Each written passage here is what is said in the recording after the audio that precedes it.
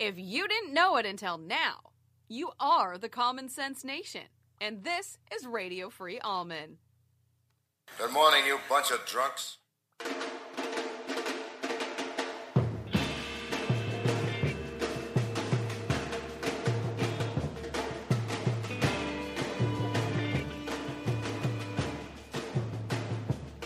Oh, give me land, lots of land, and the starry skies above. Don't fence me in. Let me ride through the wide open country that I love. Don't fence me in. Let me be by myself in the evening breeze. Listen to the murmur of the cottonwood trees. Send me off forever, but I ask you please. Don't fence me in. Don't fence me in. Just turn me loose, let me straddle my own saddle underneath the western skies. On my cayuse, let me wander over yonder till I see the mountains rise.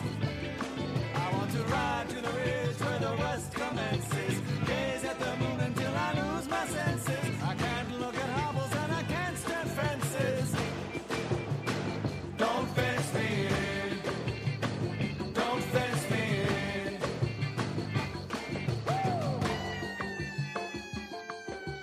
Good morning, everybody. Welcome to Radio Free Almond. Yes, you are part of the Common Sense Station, and that chick sounded pretty good this morning, that one lady, Yeah, the Common Sense Nation lady. I thought so. Sounded very enthusiastic. This time she sounded like she actually wanted to get out of the room she's being held hostage in. I like that. I like that kind of passion. That passion to the desire to escape is a big motivator, as far as I'm concerned. And it really brought out the best in her, I think. Yeah. Boy, every time I listen to the new theme, I get a new appreciation for something. And I have come to the conclusion that bassists are indeed underrated. They're not appreciated enough, a bassist. They're kind of the guys who just kind of are in the background, but without a bassist, you have nothing. Wouldn't you agree, Ryan Jaycox? I do agree. I mean, without a bassist, you have zero going for you. And you don't realize it until they're gone. Bingo. I was just going to say that. It's like you don't even really notice that they're there. The drummer, you notice. The guitarist, the vocalist. The bass, No. you don't know it till it's gone. It takes quite a bit of, self-awareness and quite a bit of lack of a self-absorption to be a bassist. I mean, you kind of have to be committed to kind of being in the background. Although I will have to tell you, though, music appreciators will appreciate, like, for instance, Chris Squires with Yes, for instance. There's no better bassist, as far as I'm concerned, in the classic rock world than Chris Squires. I mean, I don't think, at least. Matt might differ with me. He's a musician, but he kind of is. But there's nobody better than him, as far as I'm concerned. But I'm sure we'll get a bunch of comments from people who think differently. Oh, yeah. We are rocking and rolling today, and thanks in part, by the way, to Dawn Barry from Renoco Coffee, who was banging on the door of Gaslight Studios, which I mistook for something else, and I suddenly pulled out my piece. You went like So red I'm alert. like, okay, is it going to be bullpup time or is it going to be coffee time? I didn't know what it was going to be. I'm hearing this. I'm like, what is that? We have a metal door, so you're hearing this. It's rapid, and Dawn has a formidable door knocking style. It was like a police knock. It was yes. She could do some early morning raids. That Dawn Barry, if she really wanted to. Dawn Barry has a future with the FBI. I mean, I'll tell you what. It's the kind of door knock that keeps Paul Manafort awake at night. I'm just telling you, once that happens, you're like, you can't. Any door knock just drives you crazy. But anyway, Dawn, thank you so much for bringing by. She's she wakes up at the crack of dawn, basically, even before the sunrise, obviously, gets out there and delivers some beautiful Renoco Coffee to all of those who wait. We call her the Coffee Fairy, and I guess, Ryan, we'll get some pictures up on Facebook. Oh, yeah. With her in there and in the studio today as she brought us by some Renoco coffee. So, and that was before I knew that she was bringing coffee in or was actually going to be able to make it today. I picked up this stuff called Stumptown. I decided to bypass the gas station this time and just went by. Thank you. Yeah, I just bought this ahead of time last night. That was after my Walmart trip, which I have to tell you about, my Ethernet cable Walmart trip, which was just everything you'd expect it to be, was the Allman Ethernet cable Walmart trip at 10:30 at night. When you let me go, I will. Concerned. Yes, it was. That's what that is. If you've never seen a child sleeping in a shopping cart, you need to go to Walmart at about 10:30 at night, and you will see them napping in the shopping cart as their parents shop for fluffy flippers and slippers.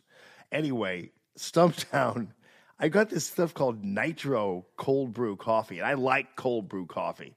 So I'll drink the Renoco on ice normally if I drink coffee.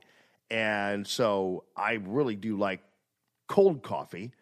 And there's sometimes something, but it's nitro. I don't know what that means, but they say that it was infused with nitro something or other. I don't know what it means. It's a very like hipster can, by the way. Looks like a beer can. Yeah, it does. As far as I'm concerned, as long as it looks like a beer can, I'm drinking it. I'm good. I'm good with that. All right, so we've got a lot going on today. Tony Minetti's going to be with us. He's running for the U.S. Senate. Cortland Sykes, who later on is going to be with us on Friday. We have the big debate coming up on Friday. We'll give you more details about that and some interesting background about this debate, how it unfolded, and some things going on with my former radio station that I found puzzling.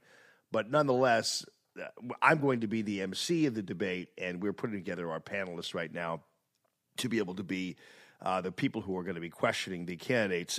Josh Hawley is not going to be there because he's got some prior engagement, but that's fine. We're going to have Cortland Sykes there, Austin Peterson, and Tony Minetti, who, by the way, is a stealth bomber pilot, and he's really well put together, this guy. He's been in the Air Force for a quarter of a century, and a great guy. And his campaign is really picking up a great deal of fuel. Cortland Sykes has been around in terms of running for a while now. Austin Peterson, I used to hear a lot from him. I really don't hear a whole lot from him. So if you guys are Austin Peterson fans, always been very impressed with his campaign, his staff, and his vigor and the enthusiasm of those folks. I haven't really been on Twitter much. I haven't really had much time for it. And eventually I'm going to go back on Facebook as well and kind of greet all of you who've been commenting on Facebook. I really do appreciate all of you and your love on Facebook. I kind of we get so many comments on Facebook and so many thousands of views and things like that. It's kind of crazy. So I sometimes have a hard time catching up on I always send a love heart to people. That's my little love heart. Because I'm a lover, not a fighter. You know what I mean? That's kind of one of those things. You're on the love train. Yeah, right, exactly. I'm on the love train. I'm not on the arm train. I'm on the love train. So I haven't really had a chance to kind of get back in and adequately greet individuals who have been making so many great comments on there. And Amy Eichmann is one who I saw this morning who pointed out that she has referrals to my former station's shows. So apparently they're now buying access. I guess what can you do on Facebook? You can target other people's things. So the radio station has now gotten to the point where it's actually paying money to Facebook to target Radio Free Allman listeners. And that's interesting because believe me, the reason why they're at Radio Free Allman is precisely because they don't want to be with you. So why you're targeting them is beyond me. But apparently that's what they're doing, where you can buy targeting devices through them. They're not really devices, but they're a way to do it. And you can target people and they say, hey, come and listen to the other place. It's like, really? We're here because we're not. I don't know what. But anyway, spend away. That's all I'm saying. So that's an interesting development there, Ryan. Yeah. So lots going on this morning while you were sleeping. Mike Pompeo, the Secretary of State, over in North Korea as we speak. We could probably be, by the end of this show, Ryan, seeing the release of 3 hostages over there. That's awesome. Which, it's interesting. We really didn't know they were there, to tell you the truth. It didn't get a whole lot of attention. How that happens is beyond me. Yeah. But it was a couple of 3 different academics, and they're over there. And it looks like Pompeo might be in the place where he could possibly be able to get these 3 out if they're not out already. I mean, so and we'll kind of keep on with this, and we'll keep on with the developments as it relates to how things are going over there in North Korea. But Pompeo is a great guy, and I just think it's amazing we're even there to begin with. You probably would never have seen a situation in the past where we had kind of any access to that country diplomatically, really, and we didn't care to either. But now with Pompeo over there, there's a good chance by the time the show's over, and I think it's like Saturday there, then they'll probably wind up releasing these 3 hostages. I think Kim Jong-un has really no choice. I'm sure we're going to do something. Oh, yeah. To fuel that a little bit, but we'll see. Also, we have the aftermath of the tearing up of the Iran deal. And I noticed it was very interesting yesterday to see the news media basically taking Iran's position on the nuclear deal. And this happens all the time because if it's a Trump position, it doesn't matter whether Trump is fighting the devil, the news media will automatically take the devil's side. It doesn't matter who it is. As long as there are people, as long as they're anti-Trump, the news media will reliably take the opposite position and take the position of whoever is battling President Trump. Because it could be the most evil entity on earth, and the news media pretty much in general, I hate to generalize, but we all know what we see, and I can tell you, I'm about to play you proof of all that. And in fact, the media will also lie about the consequences of the tearing up of the nuclear deal. And people who don't know any better would believe what the news media is telling them when it comes to what happened with the Iran deal. I'll give you an example here, and this is kind of a mashup of the different reports as it relates to the Iran deal from a variety of networks. Take a listen, people, please. Trump expected to announce today he is withdrawing the U.S. from the controversial Iran nuclear deal, a move that could anger key allies and impact how much you pay for gas. All right. And you're thinking, yeah, because the media right now is looking for a way to kind of get at you if you didn't care, or even if you did care about the tearing up of the Iran deal. And how do you think they did that?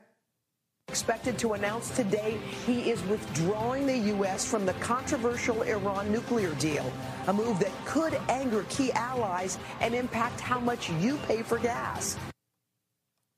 First of all, the impact on how much you pay for gas is a complete and total fabrication.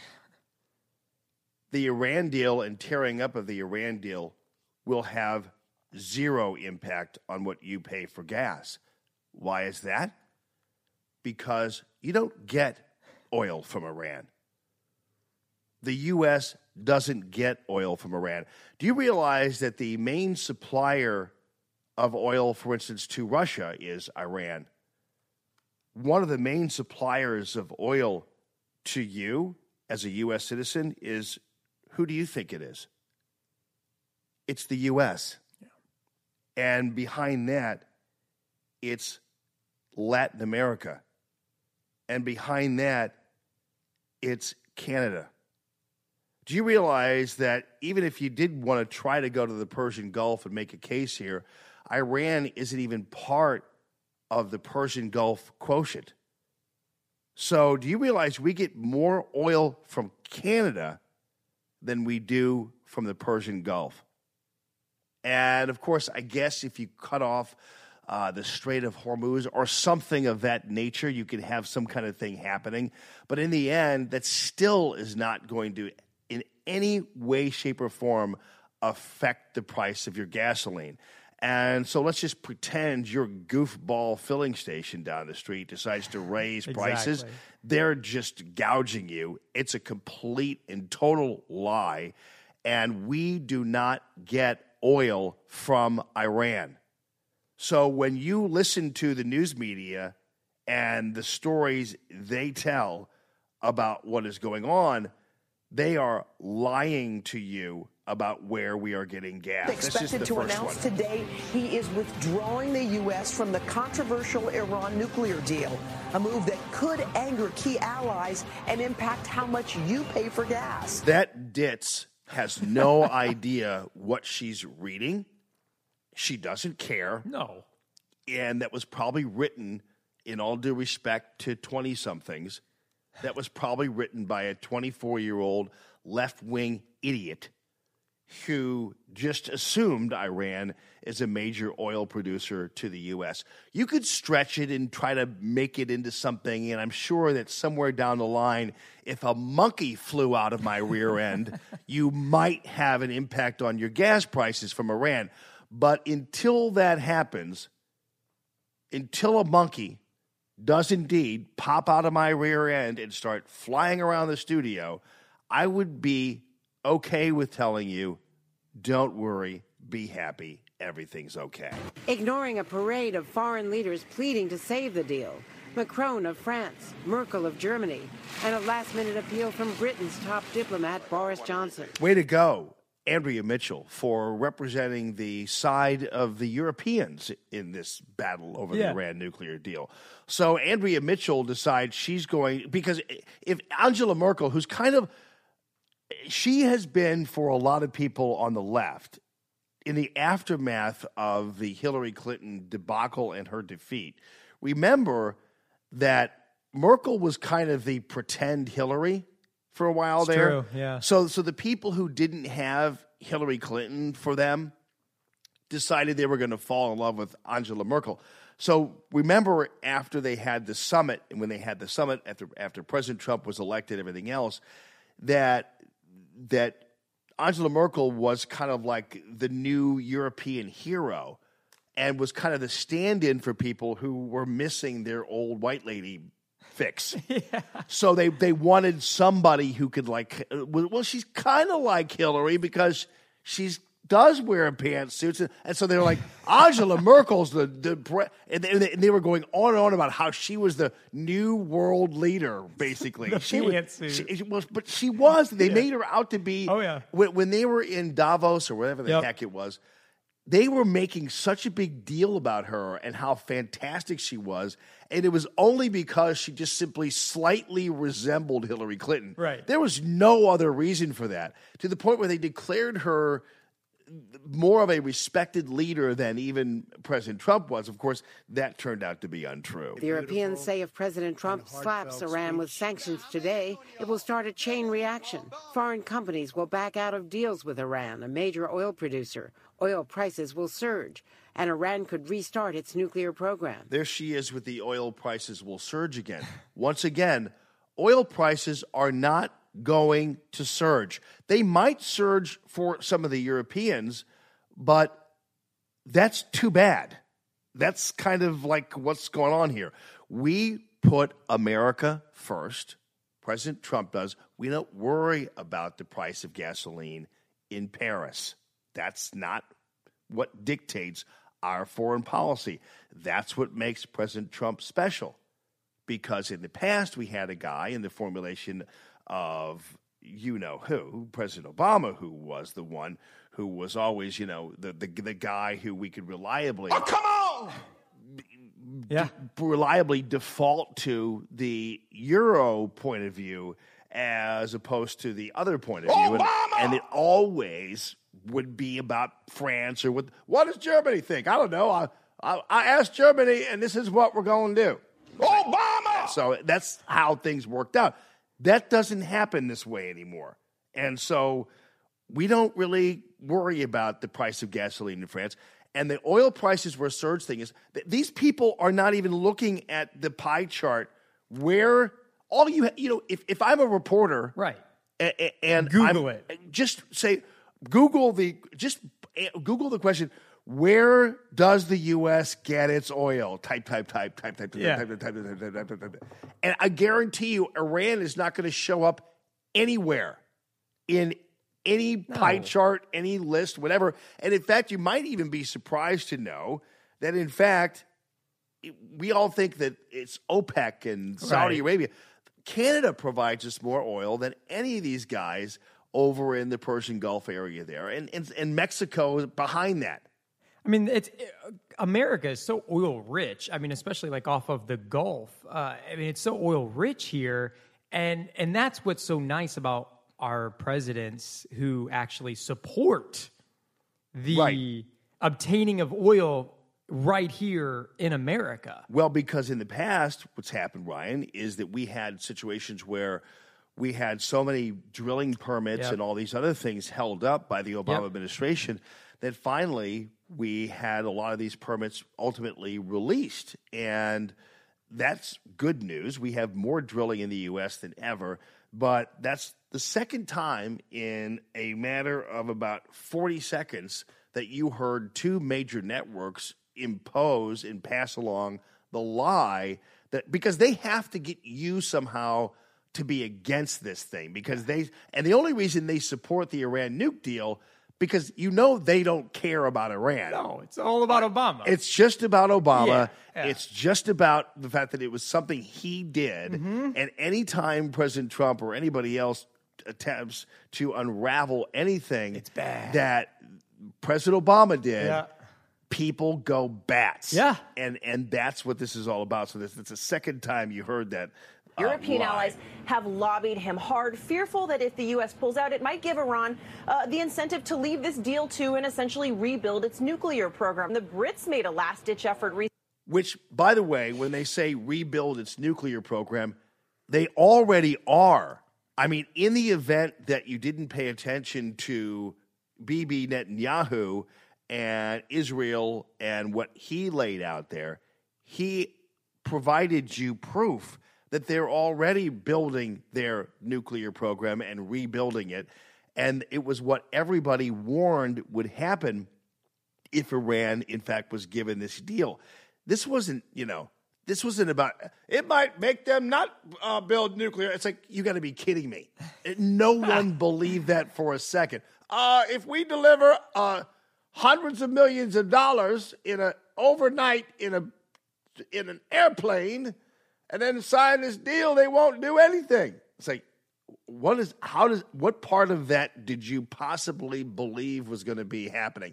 There wasn't one person who believed that was going to happen. So there's another example of the news media just going Recently, nuts. even sending someone onto Fox News to make the case in hopes that President Trump might hear them. European allies have desperately tried to change President Trump's mind, but they don't believe it worked. European leaders have lobbied the president in person to uphold the accord. British Foreign Secretary Boris... You'd think that these news organizations really were just European news organizations because for some reason, whatever Europe is doing is all important. Whatever Europe does is what should be dictating, or what they say should be dictating our particular policies. And it just is crazy how you could watch story after story on CBS, NBC, ABC, and be in a situation where it's Eurocentric, so to speak. Everything is dictated by the way Europe feels about something. So I think that's just amazing. And I just see it in one little clip here. Johnson visited Washington on Monday, even appearing to reach out to the president on Fox and Friends. So they decided they were going to say with more credibility that because a person from Europe appeared on Fox. Right. That gave them even more credibility. They even went on Fox News to try to save the Iran nuke deal. And the fact of the matter is, it didn't matter because the president doesn't care. I mean, obviously, you have to be concerned about effects on your allies. I get all that. But this was a situation where this was a deal that was not helping the United States of America, and in fact might have been even endangering the United States of America. And it was something that President Trump absolutely had to do. It was a necessary thing. I think there has been some legitimate types of concerns, perhaps in one way, shape, or form, about what this means that Iran will do. But again, look at what's happened when we played tough with these people. And, for instance, when we played tough with North Korea and beyond. They will always acquiesce. They will always do what is in their best interests. And usually that doesn't mean they're going to become more rogue. They will be less rogue because they need whatever aid they're getting, whatever help they're getting, whatever this they're getting. They'll always default to the money. It's like China when we talk about trade and that kind of thing. By the way, whatever happened to the big trade war that we were told was going to be happening as a result of the steel tariffs? The tariffs. Where did that all go?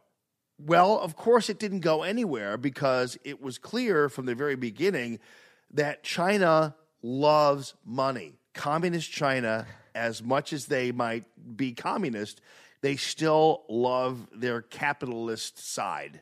And that other alter ego of theirs in the formulation of the dollar bill is something that will always keep them in check. It doesn't matter. So they know that any trade war is actually really probably going to hurt them because they're already in trade wars themselves, because they're in trade wars with other thriving Asian nations that they didn't have the competition that they did in the 80s. And so China is not the economic power that it once was. They have their own trade deficits with other Asian nations, and you just kind of got to factor all that in when you think about this kind of stuff.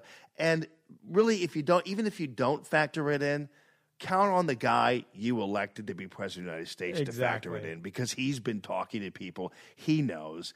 And if all he did was consult NBC News, we'd all be speaking French, for crying out loud. No offense to France. It's a beautiful country. But the fact of the matter is this string, this minute 15 run of news clips here shows that the American news media is usually primarily concerned with anything but the American people. It's mostly about what does Europe think? What does Angela Merkel think? Yeah, they want that global economy. They don't want, I mean, it's the global, I mean, they call them the globalists for a reason. Right. Well, then why wouldn't we at this point, Ryan? This would be a perfect time for us, because one of the things that was a hallmark of my show when I was on with the dinosaur operation was our national anthem. And I got to get back to doing that, because I used to do it every morning. It was usually around 5:20, but I can't do it at 5:20 because I'm not on at 5:20. Mm-hmm. So why not go ahead and do it in the 6:20 area there? And now, ladies and gentlemen, without further ado, our national anthem.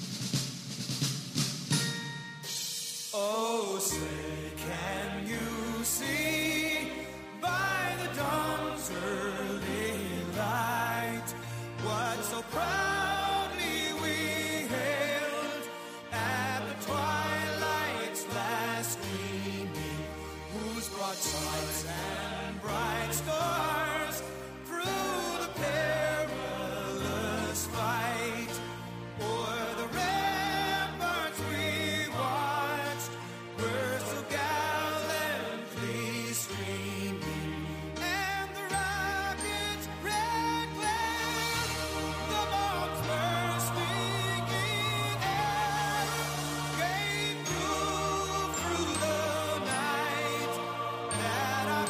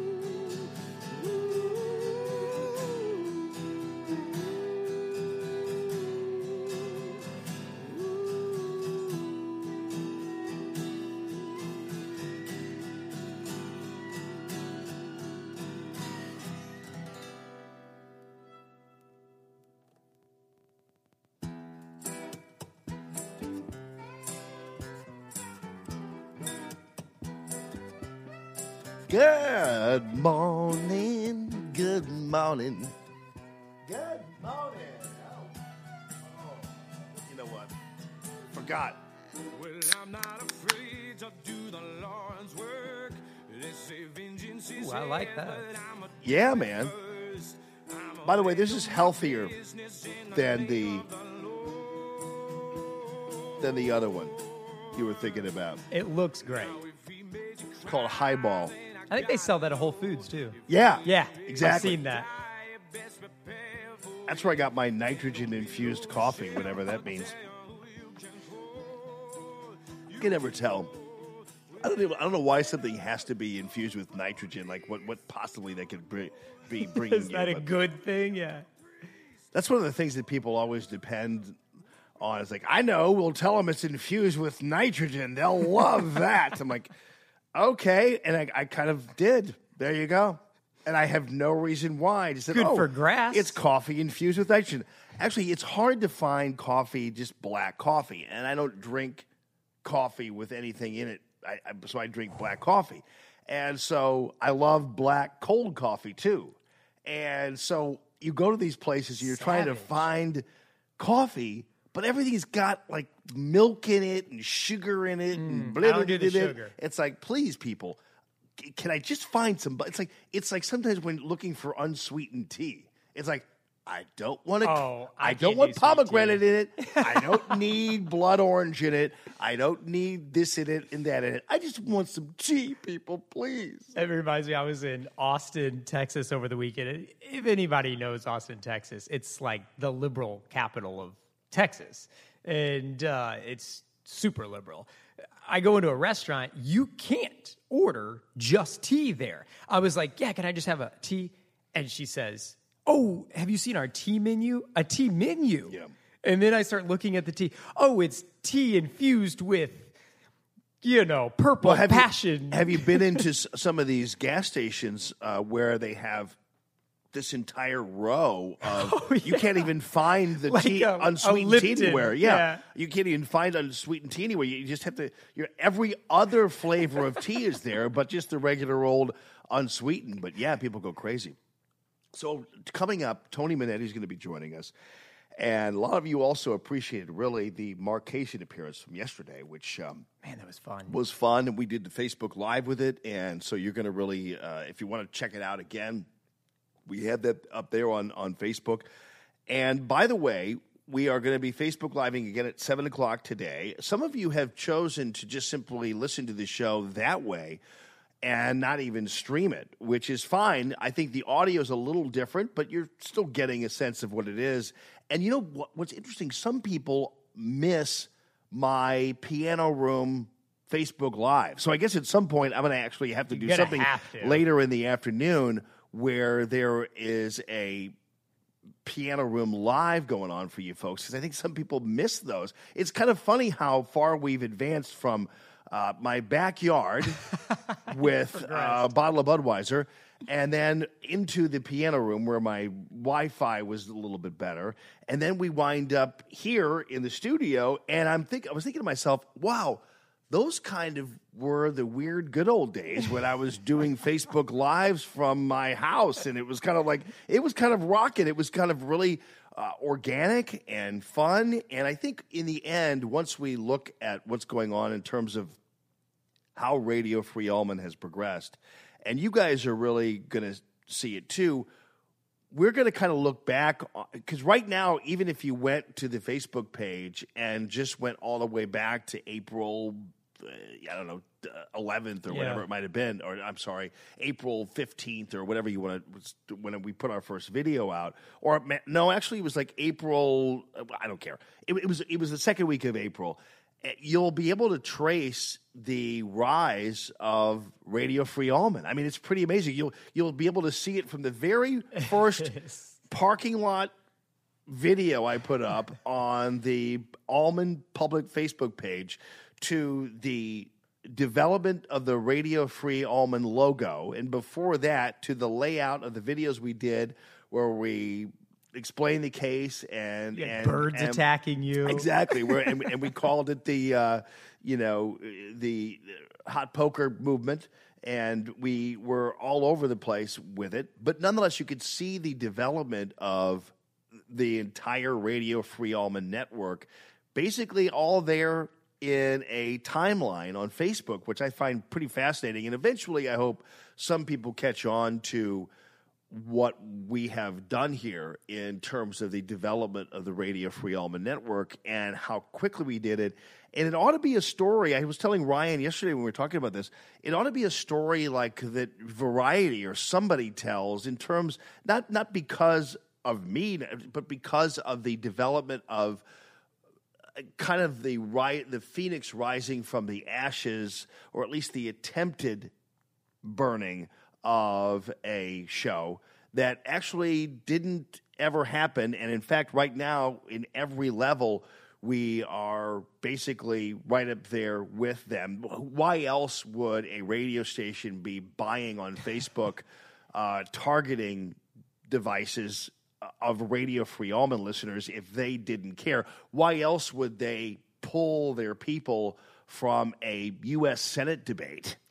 Because I happen to be the MC. I mean, so, they're feeling it over there, and I wish no ill will on the people who are working over there, but you can tell that they made a huge mistake. But you know what? In the end, it has become a huge benefit for us. You all are really embracing this brand new frontier. Got a message from Doug Giles yesterday, who texted me and said, buddy, I have to tell you, I like your show 10 million times more in this fashion. I think you've got really something going here. I would like to kind of hook you up with the Clash Daily expansion of our brand, and we'll kind of intermingle. And because we're Radio Free Allman Network, we're going to be able to actually put someone like Doug Giles on the radio network where he has his own show, all that kind of thing. And I think also we sold a boatload of books for him yesterday. And I think it was like, wow, wait a minute, Rules for Radical Christians. And I think he was a little surprised by you all who went on there. And this is why we talk, and when we talk to advertisers and we talk to people, we talk about the power of all of you out there listening to the show and all of you out there watching on Facebook and everything else, because we know that you are a dedicated, loyal group of individuals, and you reward individuals who reward us with their support. That's just how it works. And so when Doug Giles is on here and we talk about his book, you guys are saying, you know what? I want that book. And we had time to talk about it, and we had time to get into it and get into some of the details there. And the other thing that you all appreciated from yesterday was and I want to get to some of the issues here, so don't worry, I'm not going to talk about us that much. But I want to tell you, too, that a lot of people appreciated the Mark Kaysen interview, if only because, you and I were talking about this last night, Ryan, how we were talking about issues that usually create dumpster fires in any other studio, in a TV studio or in a radio studio. We were talking about God, abortion, guns, the Constitution, abortion, that normally by the time it's all said and done, somebody's calling somebody a racist and somebody's calling somebody a commie. Do that at Thanksgiving. And yelling at each other and doing whatever and screaming at the top of their lungs, and it all kind of deteriorates.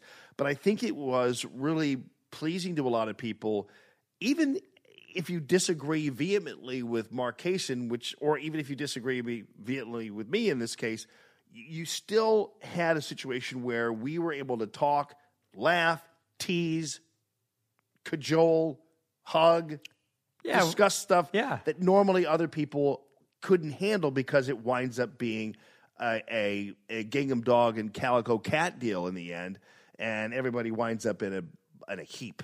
And this was really a great thing, and I think people really appreciate that. And by the way, we wanted to point out, too, that none of us gave any ground on our viewpoints. No. At the same time. Well, we did get Mark to kind of soften a little bit on his God thing. Yeah. By the end of it, he was kind of like, okay, so maybe. At the end, he was like, yeah, Jesus. Yeah. No, he was, Like, well, Jesus was a rabbi. So you admit, at least he's there. Yeah, which is more than Newsweek will do. Because usually right around Easter or Christmas, it's like, did Jesus really exist? Oh, yeah, they You know, the love North those. Star might have actually been a 747 that was invented well before Jesus by a separate planet. And they'll try They to love think that. of anything Oh, they yeah. can possibly think about in terms of debunking Christ or debunking the Christianity, what have you. Before you move on, I know you're going to move on. I did just want to say, because I thought this was really interesting, and as far as numbers, is that your St. Louis is obviously the most listened to market for Radio Free Almond. Do you know the number 2? To the listeners, could you ever guess the number 2 market for Radio Free Almond? The number 2 market. The number 2 market that Radio Free Almond, just in 2 days, well, 3 days, I guess, has taken a huge rise in. It's pretty interesting. Switzerland? Switzerland was there. We did have some, because it was somebody clearly who was traveling. Yeah. And probably, because I have a lot of those folks who listen to the show and who do business travel, and they're able to hear it, which is with this, and this whole get up is perfect for them because they could just listen to it on their phone and what have you. And once we get that app, which is 10 days from now. Game changer. So what is it? Who is it? Los Angeles. Really? I kid you not. How is that? Why is that? I have no idea. I mean, you have the listenership in Los Angeles, and number 3 is Chicago. Los Angeles and Chicago. So it's St. Louis number 1, Los Angeles number 2, Chicago number 3 are our 3 biggest markets for Radio Free Almond.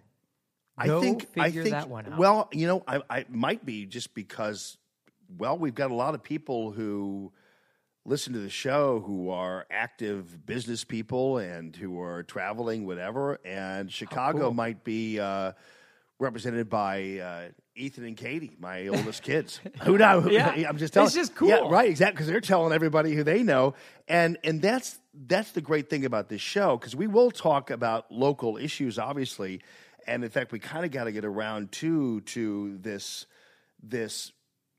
article that was on Breitbart that talked about Stacey Newman and her role in this whole Greitens affair. Now, yesterday we talked a lot about her role in the Almond Radio 97.1 affair, Right. that ultimately she's going to be absolutely more accountable for than she will be in this case. But the article in Breitbart, this is now national news, that shows that Stacey Newman was an individual who really was a bundler, so to speak, for the so-called victim in the case of the Greitens affair, where she apparently, the person who is the person who had the affair with Governor Greitens, she happened to know Stacey Newman and, in fact, contributed to her campaign back in 2008 and, in fact, was an active participant in her campaign. She's a hairdresser,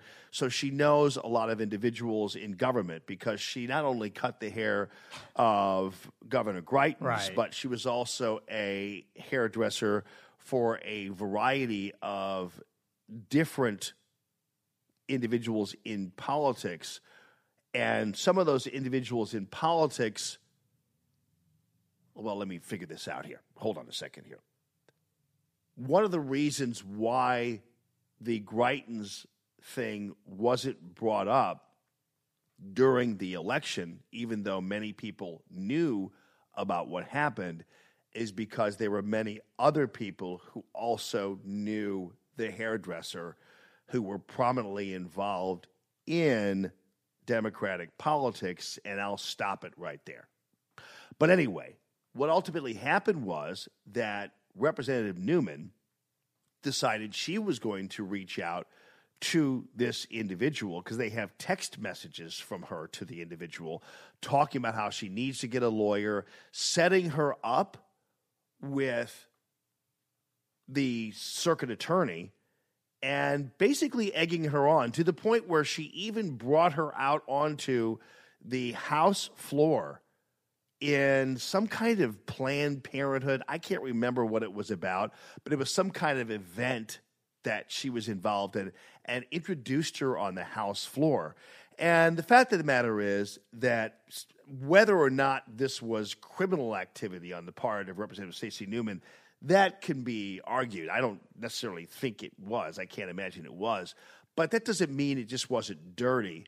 And it was just part of an effort to bring the governor down. It had really nothing to do, once again, as it was with her lack of any type of concern for David Hogg. She was mostly just kind of had a rear in a bundle because of the Parkway school board race and some of her people involved in that, some of her people involved in protesting Jeannie Ames and that kind of thing. It had nothing to do with her concern about David Hogg or anything mentioned about David Hogg in any way, shape, or form. So she didn't care about David Hogg. She cared about trying to create a cabal, basically a group of individuals assisted by individuals by her fascist piglet stepson to create a internet bot organization that would ultimately trick people into believing there was some kind of mass protest of my tweet. So she was kind of part of that whole thing where they put all that together, and artificially so, and to the point where they actually, in my opinion, and will end up proving it, tortuously interfered with my financial contracts and all those kinds of things and separated me from my livelihood, all because she just simply didn't want me to be on the air and didn't want my voice on the air anymore, mostly because she didn't like what I had to say about Parkway Central, or the Parkway school board race. So that's how that whole thing went down. So she really didn't care at all about David Hogg or anything else. And that's pretty much proven by the fact that David Hogg, when asked about the tweet, kind of knew that, and he had wiser people around him advising him, listen, don't get into this because Stacey Newman doesn't care about you. Right. And these left-wingers, they don't care about you. And so he didn't even bother with it. When he was asked directly about it, he was like, I wish they would focus on something else besides things like this. So he knew that it wasn't that big of a deal. So onward to Greitens, the reality is that Stacey Newman didn't care a whit about the well-being of this woman who, up until that point, really didn't want to be public with what she had to say. Now she is being dragged into court. She's going to testify to this, testify to that. And what's ultimately going to happen is you're going to have Governor Greitens' defense team cross-examining her, and they're going to have to do their job. And obviously these are good guys, Ed Dowd and these folks. They're good guys, and hopefully, obviously, they'll obviously treat her with respect and the respect that she deserves, hopefully. And so, but the fact of the matter is she's still basically open, wide, vulnerable, and now everybody's going to know who she is. And that's the real shame of all this, because Stacey Newman doesn't really care about what happened to her. She cares about whether or not Governor Greitens is unseated and whether or not, because keep in mind, Stacey Newman and Democrats are more than happy to have these rhino, swampy Republicans in office. Yeah, that's what they want. Yeah, because now you're reaching to the point, Ryan, too, where we know there were a lot of Republicans out there when Trump was running who were more than happy to have Hillary in the White House. We heard it We heard it on conservative radio airwaves, conservative news talk hosts, famous ones, trying their hardest, at least from my side, to get Hillary elected. Well, because they had a couple things going too. When you write a book, for instance, about how your gun rights are imperiled, the last person you want in the White House is someone who stands up for gun rights, because then nobody's going to buy your book. Right. So that's kind of happens too. So you can't be the conservative, the end of the world is at hand book writer, which is what a lot of like Ben Sass and all these other guys are. if President Trump is in office, because people don't really think the end of the world is coming, and so they're not going to buy your book about how the end of the world is coming. So when Hillary Clinton's in office, you can actually make the case that the end of the world is coming, much like a lot of people did when Obama was in there, and conservatives sold a lot of books. Yeah, and I think about these. I like gun manufacturers, but you got to be joking if you don't think in the back boardrooms of these gun manufacturers that they're saying, it's pretty good for business when Democrats, because they sell more guns when Democrats are in office. So there are entities. Yes. Well, let's put it this way, Ryan, because you're an avid gun owner, and I am too, and we know a lot of people in the gun business. Mm-hmm. All you have to do is go to a gun manufacturing facility and look at the crates of guns that are still just sitting there. Yeah. And the reason why is and that's why there are a lot of gun places almost even going out of business. It's very true. Because they basically, they thought Hillary Clinton was going to get elected. I'm not saying they wanted her elected. No, but exactly. But they anticipated this, and so what they did was they overproduced. Yeah. No doubt. Which is good for kind of us who like to buy guns because the guns are a little cheaper now. They are. And that's perfectly okay with me. But the fact of the matter is there are a lot of there are crates of guns sitting there.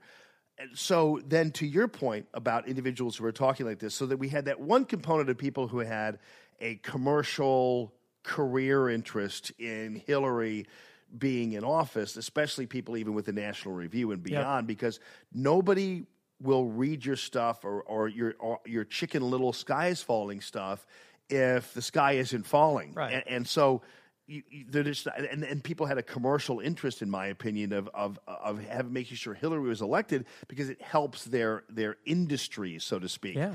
And then you had the people like the Lindsey Grahams of the world or the John McCains of the world or any other Republican manifest who were more than happy to have Hillary in because at least things weren't going to change. Like they had a system going where basically these individuals in Washington, essentially what they do is they go to Washington and really what their role is, they're financial managers. They're managers of money that has been stolen from you through the federal income tax. And so basically what they do is they go up and they're elected to kind of manage money here and there. And when it comes to, for instance, tax reform or that kind of thing, why do you think we haven't had tax reform for 45 years? Right. It's because the system was too easy and too great for them to resist manipulating. So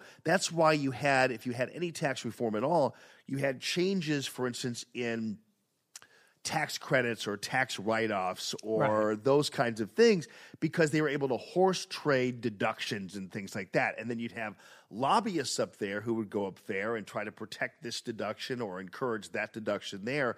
And Democrats and Republicans were more than happy to go ahead and utilize your stolen federal tax dollars to please the people who fund their campaigns. And so they were perfectly okay to kind of exist in this environment where at least they got a little something as opposed to nothing, which was what President Trump was promising when he was running for president. And he said, I'm draining the swamp. We're getting rid of this stuff. And even though he's had mixed success in doing so, we're going to do this. It's why the pencil pushers in the State Department and the deep state didn't want him there. No, they hate that kind of stuff. And I'll just say, as much as I would have loved to have seen Trump, completely reform the tax system, as a business owner, his tax has, when it actually kicks in, some of it started kicking in. Sure. There's more that's going to kick in next year. Amazing for business. I mean, it's amazing. There was a couple things that went away that were a little disappointing. Like they got rid of the entertainment deduction, which, by the way, I know people think that's a big rouge, but like now when we take clients out to dinner, you can't write that stuff off anymore. They slashed all that. Like take a client out to golf, that's gone. So they did make some major changes on that. Well, I have some Ruth's Chris gift certificates you can use. I know you can use those if you want to. You could. You don't have. You can. I have $1,200 worth of. I Ruth have Chris to gift say, certificate. somebody on Facebook made the funniest comment, and I laughed so hard when I read it. Somebody said you should give the Ruth Chris gift cards to, like, the homeless. I'm picturing, well, Jamie Allman gave me this, and I'm here to eat. Sure, why not? I love it. Actually, even better because homeless people are nice. And Yes. So what I would probably do is it would be better to stand outside the city jail, the city workhouse, and while the guy is putting the shoelaces back into his shoes, hand him a Ruth Chris Steakhouse gift certificate. Literally the minute he's bonded out. Yeah. And just have him go in there. Ruth Chris has a whole new business coming. Or go someplace where I can go to some alley and find some guys playing craps and just give them a bunch of gift certificates. Oh. What I might even do is it might be a good reason to go down to Texas and just sit there at the border and as they swim across the Rio Grande, tell them there's a wonderful restaurant. You guys. Yeah. You look like you need a steak. Right, exactly.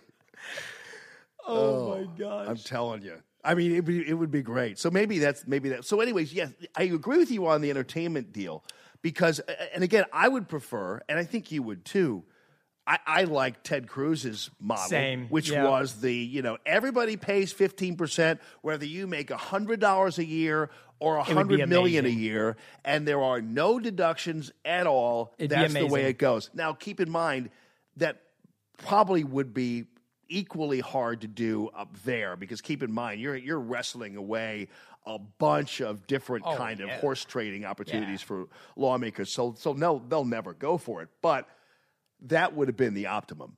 Yeah, there's no doubt about it. And that's why they had to write it in the way that they did. And I just think the tax system, and I think most of the listeners would agree, it doesn't matter whether you own a business or you work. The tax system is a mess. Yeah. So it's a mess. Back to Stacey Newman, though. Yes. So to my original point that got us to this point about talking about individuals who are more than happy to have a rhino in there as opposed to Governor Greitens. When Governor Greitens came to Jefferson City, he made a lot of enemies, not only in the Democrat Party, but also among Republicans who and just look at what's happening with the tax credit system, everything else. They did not. Keep in mind, if you don't mind me saying here, folks, do you realize this is all about the tax credit cabal there? This is all about that monstrosity. It's nothing about whether or not Governor Greitens is immoral, or it's not about family values. It's not about looking out for the hairdresser. It's none of that. It's all about money. That's all you have to look at it as. And Democrats benefited from this as much as anybody else.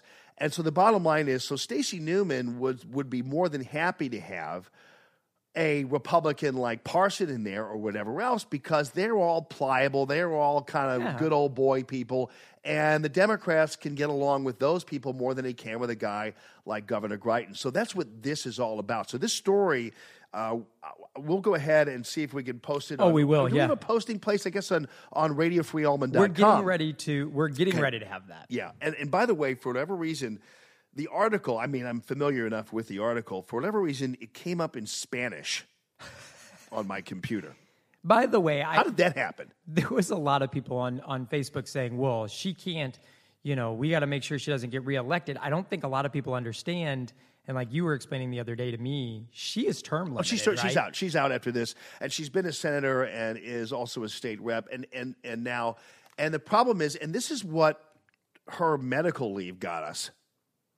Because she apparently was basically sitting on her couch tweeting for the past 3 months or whatever it was, and that's what medical leave got us. So she of course made sure she took care of everything before she left office, so the state would pay for it. Oh, yeah. But nonetheless, that's kind of what we got. So she's not in as much trouble with the Governor Greitens thing as she is with what happened with me, and ultimately we're gonna be able to adjudicate that. But still, this article now making national news about her role and basically just simply facilitating the woman in the Greitens affair case meeting with lawyers and ultimately then meeting also with individuals who are in the circuit attorney's office. So that whole thing, this whole thing has been quite a mess as it is. So what we're going to do is we're going to take a quick break here. We're going to come back and we're going to go ahead and Facebook Live it for all of you.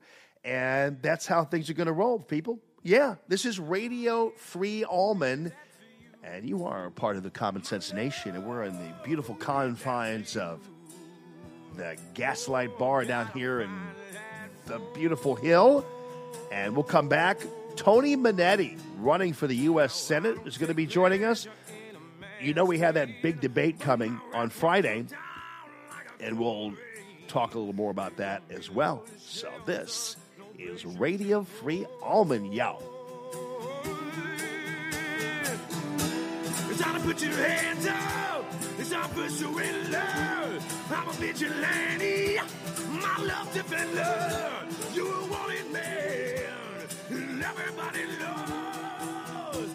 Whoa, you better call the police, call the court, call up your priest. I mean, warrior, won't be no peace when I find that who did that to you, my darling? Who did that to you, my love?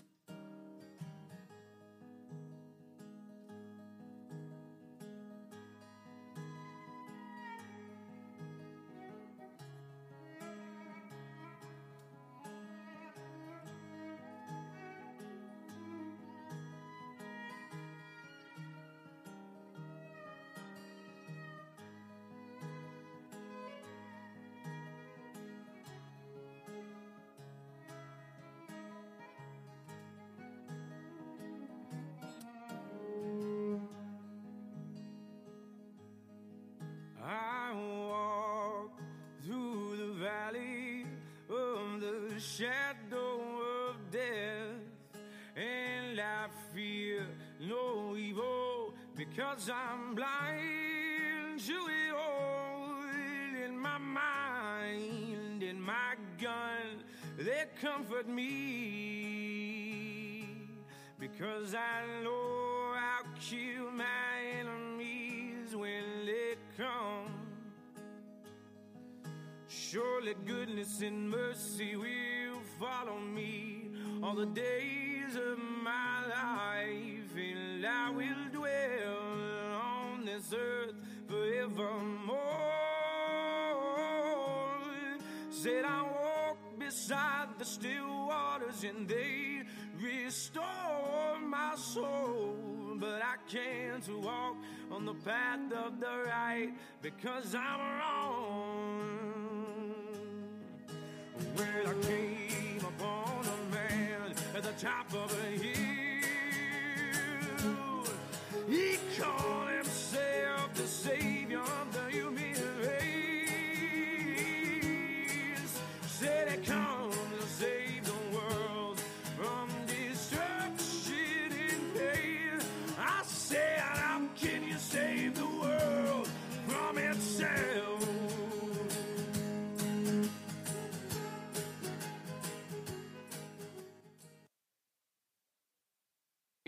Everywhere people notice you.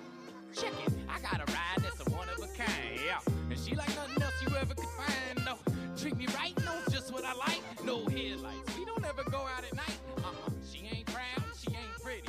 Oh, backfire so damn loud, you can't miss me. Inside musty, outside rusty, the whole thing shake over 50. Check it, I try and go and get my girl for a lunch date. A bad battery has got me showing up late. Broke down side of the road, baby, just wait. Pop the hood, I'ma work with the duct tape. I got a hoopty, jalopy, a bucket. Been in a lemonade, really, I love it. See, hell of a deal, call it wheels on a budget. That is No one gonna steal it, 'cause nobody wants it. Yeah. Scrub. Is it DJ Scrub they call him, or just Scrub? Just Well, because he's from the Gaslight Sessions. yeah. Gaslight Records. And this is a guy who is probably every bit able to break through on the major music scene and record with the big boys on all different levels. His videos are great, and he's super talented, super funny, and he's all St. Louis. So that's one of the benefits of being down here at Gaslight and being with these guys with Gaslight Records. And if you go to Gaslight Music Sessions on YouTube, you can see all this stuff. And they do some great videos, that kind of thing. And we'd be these situations where most of it is clean, not all of it is, and so we kind of slip into it. And also one of the things we got to do, and you guys are wondering how come Allman's not playing some of his other music. And one of the things behind the scenes, are we Facebook Live now? We are. Hey, everybody, good morning this morning. Good morning this morning, gal. Let me go ahead and say hi to the Facebook people quickly. Just say hi to them. I'll be back in a second. No, yeah. Hi, everybody. I'm a lover, not a fighter. I know you are. You know that? They know that too. Yes, indeed. Now I'll just get my headphones back from me. So one of the behind the scenes thing is radio stations usually pay a general overall license fee. Yes. For the ability to play any kind of music they want to. And that's kind of how they do that. So one of the reasons why we're playing a lot of the music we are right now is because we're in actually the process of paying our fee. Yes. It's kind of this flat fee that you can pay. And you're able at that point to use music legally and without, kind of having to deal with the whole situation where you might have a copyright violation, whatever. One of the play, just in case you're thinking, I know what I'm going to do when Jamie Allman plays, something like, perhaps when he plays Florence and the Machine or what have you, and maybe I know what I'll do. I'll go ahead and is my computer up? I don't know whether my computer's up or not. On my music, yeah. I can't play anything off my computer right now. Oh, I'm trying to. Yeah, trying to, but it's not popping in on there right now. Well, let's find out. Well, that's because Oh, here we go. Let's do that right here. I'd like to keep my shoes. So when I play this, It's always darkest before the dawn, and I've been a fool and I've been blind. I can never leave the past behind. I can see no way, I can see no way. in some ways, I'd kind of be honored to be sued by Florence and the Machine.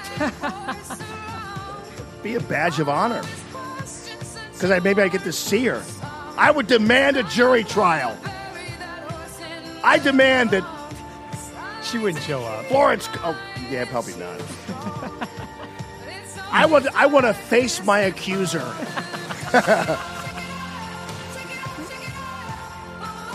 So, right now, though, here's the deal. Technically, because we're in our monetization phase, we're really not utilizing Florence and the Machine to make money at this level yet. So technically we kind of have it out there.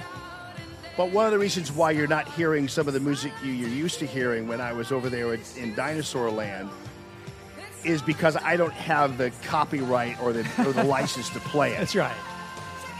Better stop that. So that's why I am, but eventually we're going to go ahead and pay the fee. I'm paying the fee. You are. And then we're going to be able to play that. But I still want to be able to infuse the Gaslight Record sessions in here because these are some really super strong, I'm talking about super strong local artists here in town, whether it be the Bernie Sisters or Elliot Pearson or whether it be Scrub or any of these other guys. There's some really talented people down here, and it's pretty amazing. And so I want to be able to infuse some of that stuff in here too, and we'll get it going on. But that's kind of the behind the scenes of the whole thing. People love the Facebook live stream. See, people like it because you're being shared around offices. I'm seeing comments like, having the stream's even better because I can keep watching even when I'm in the office. Yeah. Apparently, as I said earlier about people who are listening to the show, we first of all have thousands of listeners to the stream, and eventually when we get our app, it'll be even stronger than Tens that. of thousands. But a lot of people are more than happy to watch it on Facebook, which I'm more than happy to have you watching it on Facebook. And it actually kind of made me, as I said earlier, some people even miss my Piano Room Facebook Lives, and so I might kind of get back to those. Speaking of all the other things we were saying we're going to do, we are going to be arranging for a happy hour, which our first one will be next week. Yes. And so right now we're kind of just looking for a venue. Keep in mind, a lot of people out there are wanting us to have the happy hour at their place. And so if you have a particular place in mind where you'd like to see that taking place, we'll do the happy hour there. That's where we'll have the gear, everything else. Yeah. Tag, if you do know somewhere, just tag it in the comments section in Facebook, on the Facebook Live here, if you're watching by Facebook.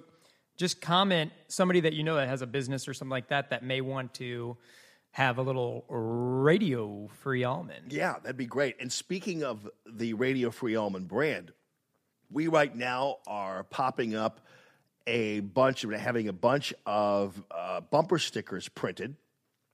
And we are going to ask you if you have a business or if you have a place of business where you would be more than happy to have a stack of them. Are we adding too much to the list there, Ryan, of people putting hashtags? Or do you think if I just say, hey, listen, tell us, if you're a business out there and you have a business and you want to have a stack of our Radio Free Almond bumper stickers, then go to it and we'll bring them out there. We'll put them on your counter and you can go ahead and do that. And we'll be part of your little operation there. We got to I want radio RFA bumper stickers. Like, you should not be able to drive down the highway without seeing absolutely a radio free car. Yeah. And you know what? And stick them on telephone poles. Really grassroots. But don't stick them on stop signs because people still need to see the stop signs. So don't be one of those people. It's just we don't give traffic reports anymore. You know the people who will do it though is they'll take the Radio Free Almond And Stacey Newman and her crew will do Stop Radio Free Allman. Oh. You really want to try that again, do you? We're ready for you. I was ready for you then, but I wasn't able to be ready in the way that I should have been ready. I had one guy yesterday on Facebook talk about how it was that I wasn't able to manage the narrative. And I said, dude, do you know anything about what was going on? Because I wasn't allowed to speak about this whole thing. I was told, don't talk about it at all. Yeah. Don't bring it up. It'll just go away, and corporate PR will take care of it. And all those folks, Esther in PR up there in Philly. Well, don't worry, Esther has it all under control. And Esther's going, I'm picturing Esther up there, and she's like, so do you guys want me to write something or put something? And they're like, oh no, we're already. Yeah, how many pages of the separation agreement do you think we need here? That's what they were talking about. So, nonetheless, that's what they were all thinking. So I wasn't allowed to do the narrative. And once and for all, I do want to get this out because I think it's very important, and we've talked about this before. This idea that we are losing advertisers is the biggest bunch of baloney. It was, in fact, going in the opposite direction. Yeah. And once I left, then they lost the advertisers. But that narrative, that story out there is a complete and total fabrication, just so you know. Let's get to some election results. This was interesting development here in West Virginia when Patrick Morrisey, we had this possibility of this guy, Don Blankenship, who's the coal baron, as they say. Yeah. And then we had the Evan Jenkins, who is a state rep there from West Virginia, and he was a congressman, actually. And so Attorney General Patrick Morrisey, who was actually a Tea Party patriot favorite and was supported by President Trump and everything else, he is the one who will be the guy facing off with Joe Manchin there. And Manchin is certainly compromised, one of many Senate seats across the country that are going to be compromised and could possibly be taken by Republicans. So keep that in mind when you are looking at what's happening around the country, because it looks like this whole blue wall or blue wave or whatever it is isn't going to be happening. No, that's Rachel Maddow's made up fantasy of the blue wave. I mean, and if you watch The Situation Room, the blue wave is coming, but nothing appears. And you also look at what they're doing. A while back, there was this talk about how there was going to be this suburban white women vote. Where are the white women at? We got to get that. But the suburban white women vote, and this has been, these guys latch on to these myths that they like to kind of perpetuate. Oh, yeah. And, oh, no, President Trump is really in trouble with suburban white women. Oh, you mean suburban white women who, first of all, have great jobs, whose wages are increasing if they are working, and if they're not working and just simply working at home, their husbands' jobs are more secure because of President Trump. So are those the suburban white women you're talking about? Because they're not going to be voting for a job-killing Democrat in a million trillion years. And apparently John Kerry is the one who is supposedly going to be the great white Democrat hope for 2020, which is why President Trump, I believe John Kerry is actually, in my opinion, violating the Hatch Act, running around out there trying to save the Iran nuke deal, which ultimately, as you know from yesterday, was not saved in any way, shape, or form. In fact, President Trump summarily tore it up yesterday.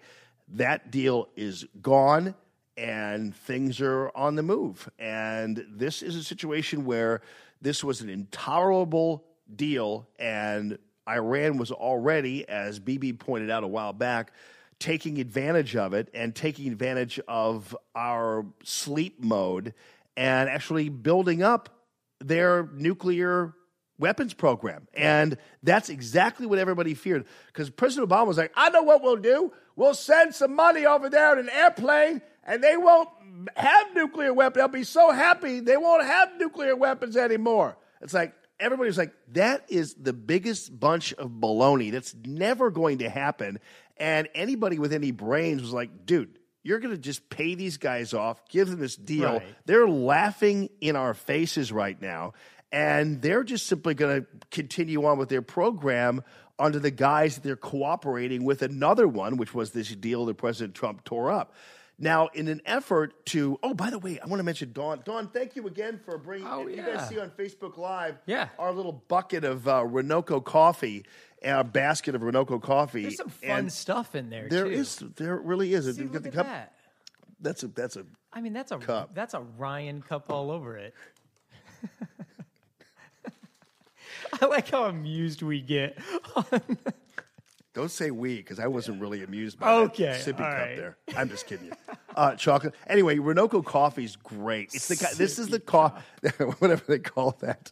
It's called a coffee mug. Yeah, right. So they have the Renoco. So Dawn Barry comes in the wee hours of the morning this morning to the door of Gaslight, and I'm hearing this like. And that actually didn't sound like that. It sounded no, because you'd have to hit metal. Yeah, I'm trying to find some metal. There's nothing metal. But it was metal, and it didn't sound actually like a door knock. It sounded like something else. So Ryan and I are both grabbing our heavy machinery, if you want to put it that way, in preparation for whatever might be happening. And it turns out that it's actually Dawn, who is a wonderful, by the way, if you are a Renoco executive out there, you guys, I hope you keep every bit of Dawn Barry in your employ because she is fantastic. She's a happy face. You got a picture. Where you want to put that? Where are we going to put that? I'll post that on Facebook. Yeah, we'll put it on Facebook. But she came in, and we kind of showed her around, and she dropped off this Renoco coffee. They were with me, and they were helping me out with my caffeine back at the dinosaur station. And she was very upset that I'm not there anymore, and so happy that she found me again and dropped off this beautiful basket of Renoco coffee. Renoco coffee, that's usually used by the best restaurants in town, right? And that's the coffee you have after dinner or after whatever you've been doing. And that's the coffee you're thinking, you know what? This tastes really good. How come I can't make this kind of coffee at home? And then it turns out that you are drinking Renoco coffee. And that's what it's all about. Yeah, it's a squeeze. Yeah. It's a squeeze. It's a squeezy squeeze. So so that's the kind of coffee that you can actually have now in your house if you go out and grab some Renoco coffee at the store. So it's really delicious stuff. So, Dawn, thank you so much for bringing that by. And these are otherwise known as stress balls, but this is a stress coffee cup. Yeah, which is stress hilarious. Renoco coffee cup. Yeah. All right, so back to the Iran deal and back to the news media in a wild attempt to save the Iran deal, even though it was already tanked by President Trump. But then they decided to take the position of Iran and indeed of Europe and had to invent this idea that somehow you were going to be imperiled by the end of the deal. And the news media just went after it and went crazy. President Trump expected to announce today he is withdrawing the U.S. from the controversial Iran nuclear deal, a move that could anger key allies and impact how much you pay for gas. The minute I saw that, my BS detector just absolutely pinned, because anybody with any knowledge about where we get our oil would know that this Iran nuclear deal will have, I'm talking about, zero effect on our gasoline prices. We do not get oil from Iran. And every single network throughout this entire thing decided that they were going to push this meme that somehow this is going to affect your gas prices, because they had to get you kind of involved in their stress over the fact that something Obama had created in some way, shape, or form was going away. So really their big concern was the fact that this is an Obama deal that is going down the tubes, and they just simply will have none of it and will do anything to run interference for any kind of Obama-created program that he did, in fact, build. You didn't build that. Somebody else made that happen. Look, and he'll even chase around himself and accuse him of not building something that somebody else made that happen. So they are, their attempt to run interference for President Obama's programs just simply make up the idea that somehow the end of the Iran deal is going to affect your gas prices and what you're doing at the pump. the bottom line is has zero effect, and anybody with any knowledge of the oil industry or where we get our gasoline will know that even if you did look at the Persian Gulf and what is doing in terms of where we get our oil, they're still third or at maybe a close fourth in terms of how we are, where we're getting our oil. So where do you think the number one source of our oil is in this country? And I will tell you, maybe you'll get it, maybe you'll not, but the reality is it's us. We're the number one source of oil we have in this country that we refine and turn into gasoline. Here's that number for Tony Minetti, by the way, buddy, right here. Oh, yeah. We ready to give him a buzz? Yeah, we will. Just in a second. I just want to make sure you had the number there, bud. So we have the number one oil producer for the United States is the United States. What is number two? Number two, well, it's kind of a tie. Latin America and Canada. And Mexico basically is a predominant provider of our oil. Venezuela is another dominant provider of oil, but that's Latin America. And then you have Canada, and then you have the Persian Gulf, which, by the way, is only slightly ahead of, in providing us oil, slightly ahead of Africa. What? So, yeah, I mean, people think, well, we get all of our oil from, they think that we get all of our oil from OPEC and Saudi Arabia, when in fact, they're kind of farther down on the list. In fact, they're kind of far down on the list, sitting alongside Africa in terms of oil production and oil we get from for our refining purposes. So, and even if you did take the Persian Gulf, Iran isn't part of that. Right. So Iran provides oil to Russia, provide oil to France, and you know what? If a gallon of gasoline costs more in France, I'm sorry, I really don't give a rip. Right. Even if I'm in France, I'm just vacationing anyway, and I'll go ahead and pay the extra $1 a gallon. But I'm not worried about them, and that's because President Trump isn't either. It's America first, right. And that's how we roll. Certainly we have to be careful about our allies and about making sure they're safe and that kind of thing, and I get all that, but the bottom line is this Iran deal was horrible for the United States of America. It was horrible for our safety. It was horrible for world security because Iran was simply just violating it and creating their own little monster there and beefing up their nuclear program. So we have to be concerned about ourselves and about our well-being. That's why Americans elected President Trump the way they did, because President Trump went out and, first of all, by the way, promised to rip up the Iran deal.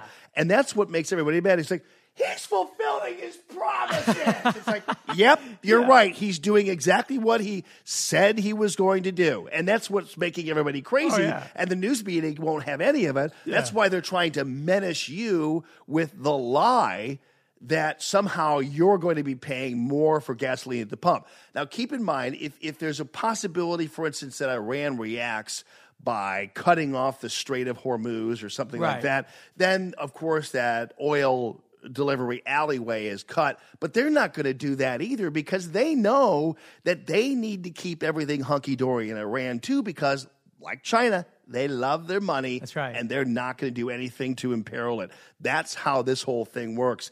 The bottom line is this was bad for us, but don't believe the news media. In fact, I wouldn't be surprised if, there's always the local media always wants to do like, they get together. And if they don't have a jackknife tractor trailer, a body in a dumpster, or a warehouse fire, they have to come up with like other original ideas. Yeah.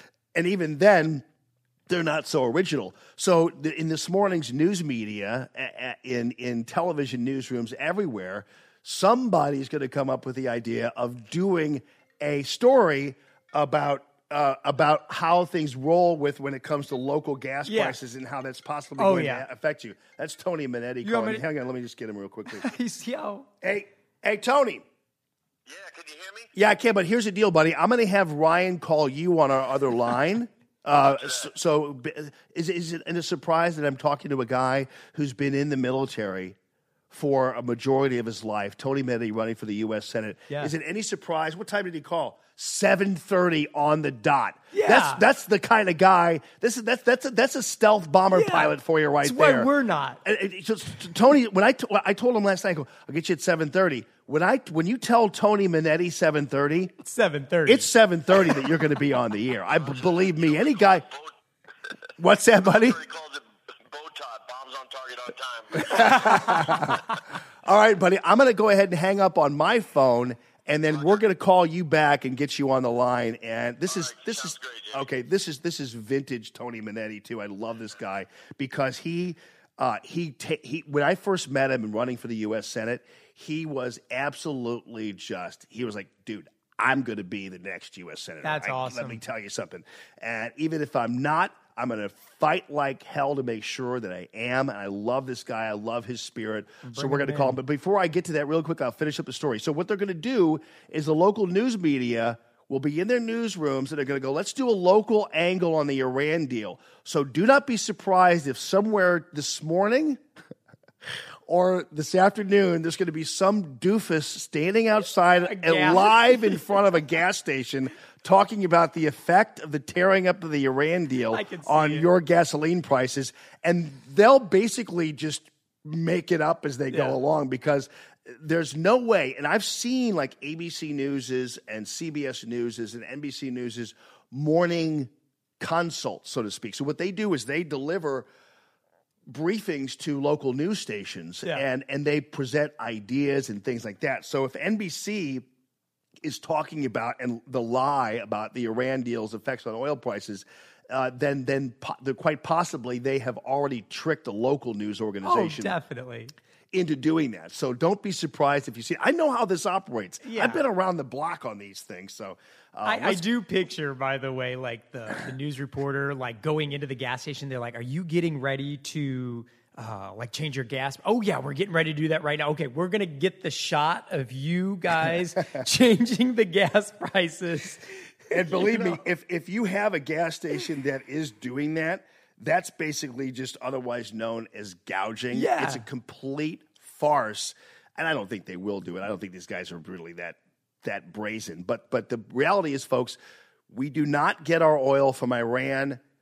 And in fact, even if we did consider the Persian Gulf and its supply of oil, it doesn't include Iran. And if it does, it includes like a little bit of it, but that's about it. Our main oil providers are in this order: the United States of America, Latin America, Canada, and then the Persian Gulf and Africa are basically kind of right there at the same time. So now you have the knowledge. Now you have the truth. So if you have your goofball liberal friend in the office and you're standing at the water cooler at the Cuba, gas prices. Donald Trump's hurting us again with raising gas prices by being such a gunslinger out there on the world stage. This is just what we feared, is that if he didn't push the nuke button and blow us all up, he'd increase our gas prices. Well, now you know, and now you're armed with info. I am hearing, by the way, on Facebook that the hostages from North Korea released. Yes. I'm getting this. I haven't confirmed it. We have not confirmed it, but we are starting to see reports of that. Well, because early this morning I told you Pompeo kind of made this trip overnight while you were sleeping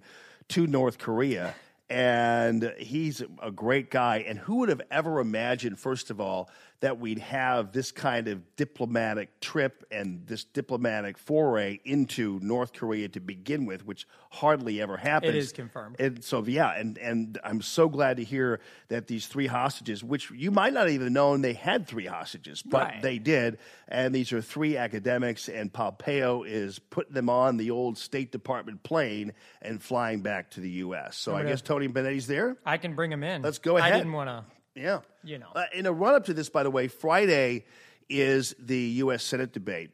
And good morning. Hello. Good morning this morning, Tony Minetti. How you doing, my friend? Morning. You there? Yeah, I hear you now. Okay, buddy. Hey, Tony Minetti. By the way, do you realize, I thought maybe, because you have to go to Columbia today, so you were busy, but one of these days before the election, you have to come down to the Gaslight Bar and Gaslight Studios where we do our show, because you'd be right at home here on the Hill in St. Louis, buddy. We're right around the corner from Ragazzi's. I love St. Louis. She's a beautiful city, and they've got a lot of the good old Italian food. And I tell you what, when I become the next U.S. Senator, I'm putting my office in St. Louis on the Hill. Oh, nice. Of course you will. Of course you will, Tony Minetti. Yeah. Well, this debate is going to be Friday, and we're going to have somebody on with us, I think tomorrow, to kind of preview this Senate debate and give you the location and everything else. It's right there on Hawkins Road in the Rockwood School District. I got to it's 780 Hawkins Drive. Will you check that out over there, Ryan, if you don't mind? Just if you look at it, see where the actual exact location. And we're going to be out there. We're going to be out there with Radio Free Allman gear and hats and T-shirts and everything else. So we'll have a presence there. I'm emceeing it, and Tony Minetti is going to be there as well. And here's a guy, when I first met him, and he declared he was running for the U.S. Senate, I saw the passion in his eyes. I saw such fire, and I saw such discipline when it comes to making sure that he got his point across. And at the time he was doing it, he was basically, you didn't have people. I mean, I don't even know whether you have that many people to begin with right now, right? You know, it's amazing, because I remember when you asked me, Jamie, you said, how many of these interviews have you done? And I go, this is my first one. And you were like, are you kidding me? Like, no. And it's because, when you run a grassroots campaign, you literally got to just work harder, and we don't complain. We just do what we got to do. But we have definitely formed a grassroots team now, because I don't know if you know this, but yesterday was my anniversary where I first announced I did a cross-state from St. Louis, Jeff City, and Independence. I told everybody I'm a retired B-2 stealth bomber, business owner, Christian author.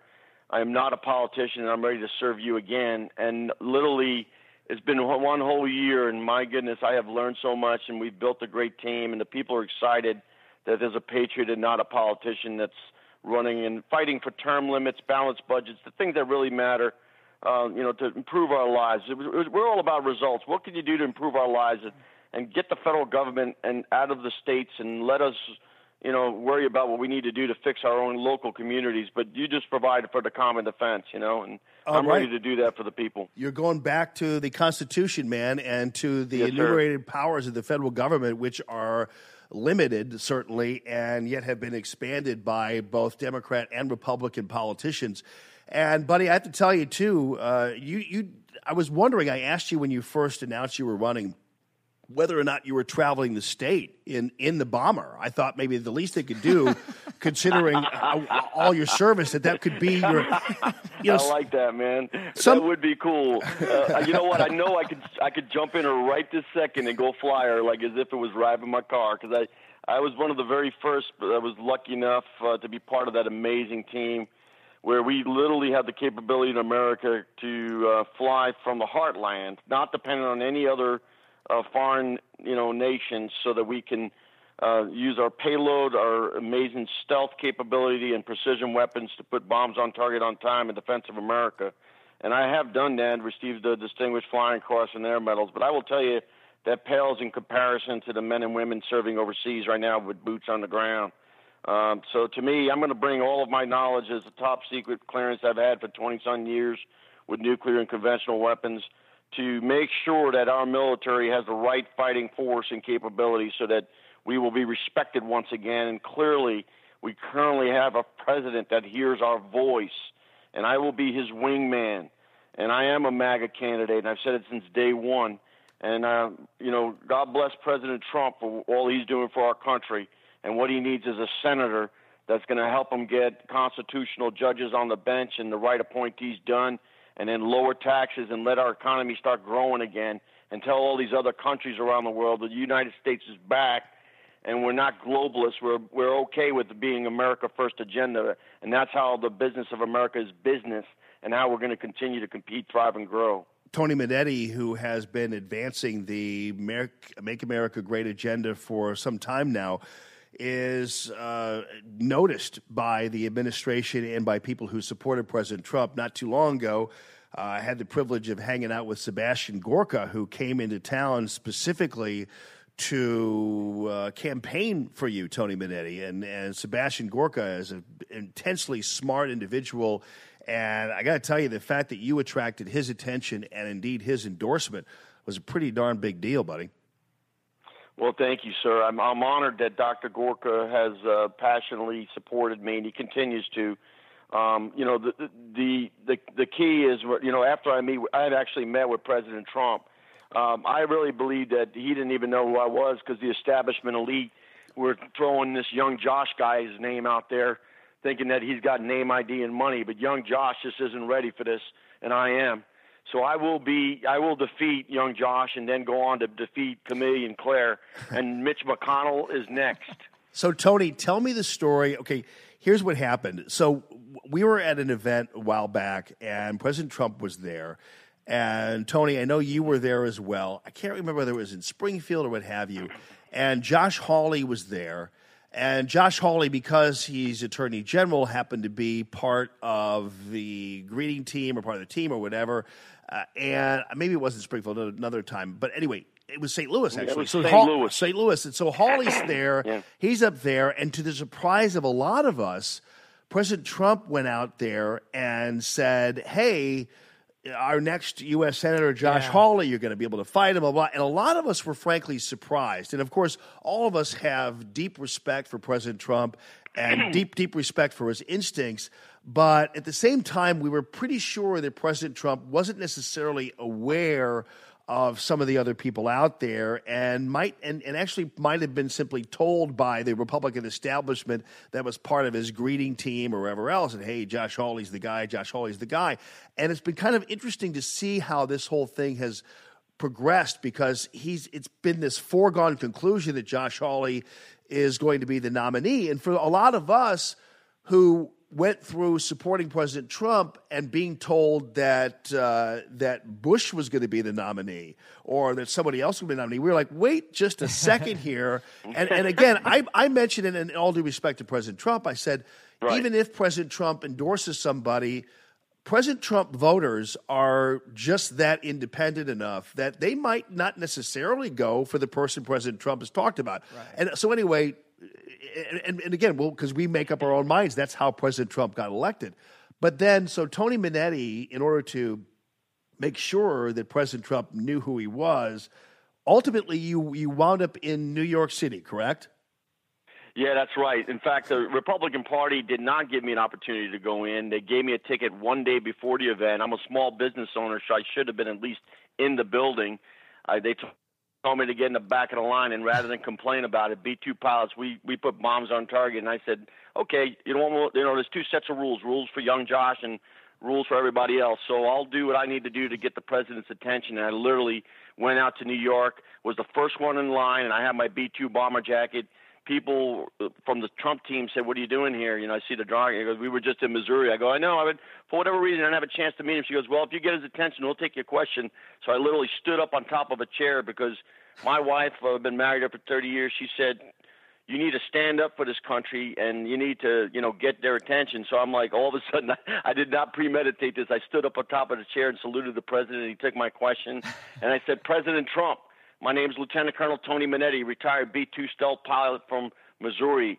I want to defeat liberal Claire McCaskill. I go, what's a guy like me that has a heart of a Trump but not your wallet need to do to help you drain the swamp and cut through the establishment? The President of the United States starts cracking up on stage. There's 1,000 people there. Joe Piscopo was in the audience, by the way. He was on Laura Ingraham yesterday. Yeah. He was cracking up. And bottom line is, he said, Colonel, the first thing you got to do is get my attention, and you just did. And he goes, and you got everyone else's attention. They call Kellyanne on the stage, and he goes, help the Colonel out. And Kellyanne says to me, Colonel, the first thing you got to do is not believe the polls, because if you did, Hillary Clinton would be president right now. I love it, man. I am getting quite a few questions on Facebook. Go ahead. I take any question you want, because I'm not a politician. Okay, good. Go for it. We've got a good-sized audience who I know is trying to make this decision on who to vote for. And one of the things that a lot of people are saying is, what is it about you that you really believe you can beat Claire McCaskill versus somebody like Peterson, who says, a lot of people are saying they think he may potentially have maybe a better chance at beating her. What would you say to that? There is no doubt in my mind that I will defeat Camille and Claire, and here's why. None of these other young men, and they're all 37 or 38, by the way, nothing against young people, but I've been around the block a few more times. I'm 54. None of these other young men have been to war. I've been in 2 wars, and I literally have gone deep into enemy territory, been shot at. I'm ready to go fight for you. With that kind of attitude and resolve and mental toughness that we must change the character of Washington. Look, I've been a Republican all my life, and Austin is a wonderful man. You will not hear me saying bad things about him. But everybody knows the truth is he was a libertarian, and he's changed to our Republican Party. I'm glad he saw the light. And he just will not have the right stuff that I do. Not only that, I've run a business for 10 years, and when I sweated payrolls and signed the front of checks, I had to put my 401k on the line to get my business to keep going. It means I had to sacrifice, ladies and gentlemen. How many of these other young men and other people running have even a clue what that means? I do, and that's why when I go to D.C., I will fight for term limits and changing this culture of corruption and focusing on the budget and say, stop straddling debt on my kids. We need patriots that are going to go there for 2 terms and then go back to fishing and flying. Look, I got the right stuff. I went to the Air Force Academy. I know something called integrity, and it means we're going to do what we say, not like these young Josh politicians that climb up the ladder and say, I will not be a ladder-climbing politician, and before the paint is dry, they say they're going to run for the U.S. Senate. Shame on you, establishment. What the heck were you thinking? You've got a patriot here that's run a business, that's a Christian author, that's got the fire in his belly to do what's right for one reason, because it's what we need. And that's why I reach out there and I shout out to the world saying we must go back to our Constitution and our Founding Fathers' way of thinking, and that we need to protect the Second Amendment for a reason, because I've been to places in wartime zones where when people have all this power, they take away your rights to speech and religion, ladies and gentlemen. You don't give up on the Second Amendment. You focus instead on other things, such as mental health care and protecting your schools, but don't touch my gun. See, I know there's people listening right now going probably, wow, that guy's speaking the truth. Yeah, but you know what? I don't have the wallet that this establishment elites have. Young Josh was doing $50,000 chicken dinners, and Camille and Claire doing fundraisers with President Obama in Beverly Hills last week. And me, I'm running around my truck in my Ford F-150. I quit my job. I'm all in. And I had a single mom who just gave me air refueling so the B-2 bomber can go further. You know how and why? She gave me $50, and she put on Facebook, I have never given money to a candidate, but Colonel Minetti has the things that we need. And that just gives me so much passion to know that there's people out there that are so tired. And now I stand before you, and ladies and gentlemen, I promise you, I will start a movement in this country. Not only will we beat the establishment, young Josh, and then Camille and Claire, then I'm going to go after Mitch McConnell and say we don't want any more of these 33-year-old rhino Republicans that say one thing and do another. And I will fight for you, and then other people that are businessmen and women. And patriots will rise up, and we will help them at the grassroots level by everyone giving $20. You imagine if everyone listening right now on your radio said, this guy deserves a chance. Let's put him where he needs to be to defend America again. That's why I will be your next U.S. Senator, because the grassroots are taking our country back. I think we've seen a situation here, especially which was so shocking. And listen, Josh Hawley, people can have their comments about him or talk about him or what have you, and look at him as the establishment guy. But the reality is, a lot of us just want everybody to have basically a fair shake. And part of the problem with our construct here, especially as it relates to the media and beyond, is that why is it Tony Minetti and why is it Austin Peterson or even Cortland Sykes, for that matter, getting the kind of attention they should be getting from the news media? And how is it possible that whether it be the Post-Dispatch or some of the other TV stations or whatever, how is it possible that they've suddenly decided for us that Josh Hawley is going to be the nominee? And that's what I think is frustrating for a lot of people. And for a guy like Tony Minetti to get his voice out there, Austin Peterson has done a great job with his people out there in terms of the passion on Twitter and everything else. Tony's out there too. But the bottom line is you will be, in my opinion, you, Austin, even Cortland for that matter, who's going to be on the show with us on Friday, you will be rewarded by the people who are out there passionate. This is a primary race. There are going to be people out there who are going to be working for you, getting out there, passionate about defeating Claire McCaskill, who, by the way, if you look at any poll out there, even the most recent one, is severely compromised going into this election. And so, in my opinion, we've got a lot of really good people out there, and I think she's definitely beatable. And I don't think you can say at this juncture that one person is able to beat her more than the other. And that's why I think it's important for you guys to get out there, get your name out there, get your positions out there, battle it out. And I completely think that one of the things that we're all fighting against is this idea that there's this preconceived nominee. And that's just as infuriating to a lot of people, especially those of us who supported President Trump, Tony. Well, that is the right question, Jamie, and I'm hoping your listeners are listening to what you just said. That is the right question. How is it that the Cortlands of the world that are patriots and the Austin Petersons that are true to their values and the Tony Minettis that want to, help do what I've already just said, how is it that we don't have that level playing field? Why are there these two sets of rules? That's what the listeners that are listening to you, and that's why I'm so grateful for the opportunity for us, the three of us, to present ourselves. You'll find that Austin, Cortland, and I are always very respectful and cordial to one another because we understand that we're true patriots and we're just doing this for the right reason and not with the establishment monies. So that is the right question, and I would like the listeners to ask themselves that question, and we're so grateful that we have the First Amendment and people like you that allow us the opportunity to hear our voice. And on Friday, I think you're going to have one of the next future senators that are going to be on your stage, on that stage. Yeah, that's going to be a ton of fun, and I do love the fact that you guys, you and Austin and Cortland, basically have become kind of even though you differ in a lot of different ways, as you pointed out earlier, that you all do present a fairly unified front on this matter as it relates to fighting Claire McCaskill. And so I'm glad to see that. Josh Hawley is not going to be there on Friday. He had a previous commitment, and that's going to be great. I guess still for anybody who is a supporter of Minetti, Austin, or Cortland Sykes, because they're going to have just more of them to hear from. And, of course, we're going to take questions from the audience. And, of course, we're going to have a panel there that will not, by the way, consist of people from 97.1 who decided to bail on the event because I happen to be the MC. So, Tony, I know what it's like to be out there, buddy. Well, you keep doing what you're doing, and people aren't stupid. They know what's going on, and you are entitled to continue doing what you know best, and that is being the ears and the voice of a lot of the people. And you have a gift, my friend, and you just stay strong. And there's other people that realize, that there's a lot of political correctness in the world, and we're just sick and tired of that, if you ask me. And that's why I'm glad we finally have a president that is trying to set the record straight and reversing 8 years of Obamacare and this political correctness gone amok.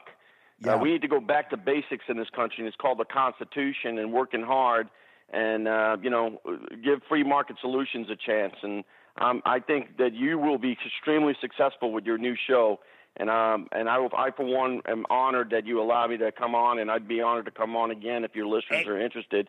I'm interested in hearing what your listeners want. If they have questions, fire away, so to speak. Yeah, any other questions out there?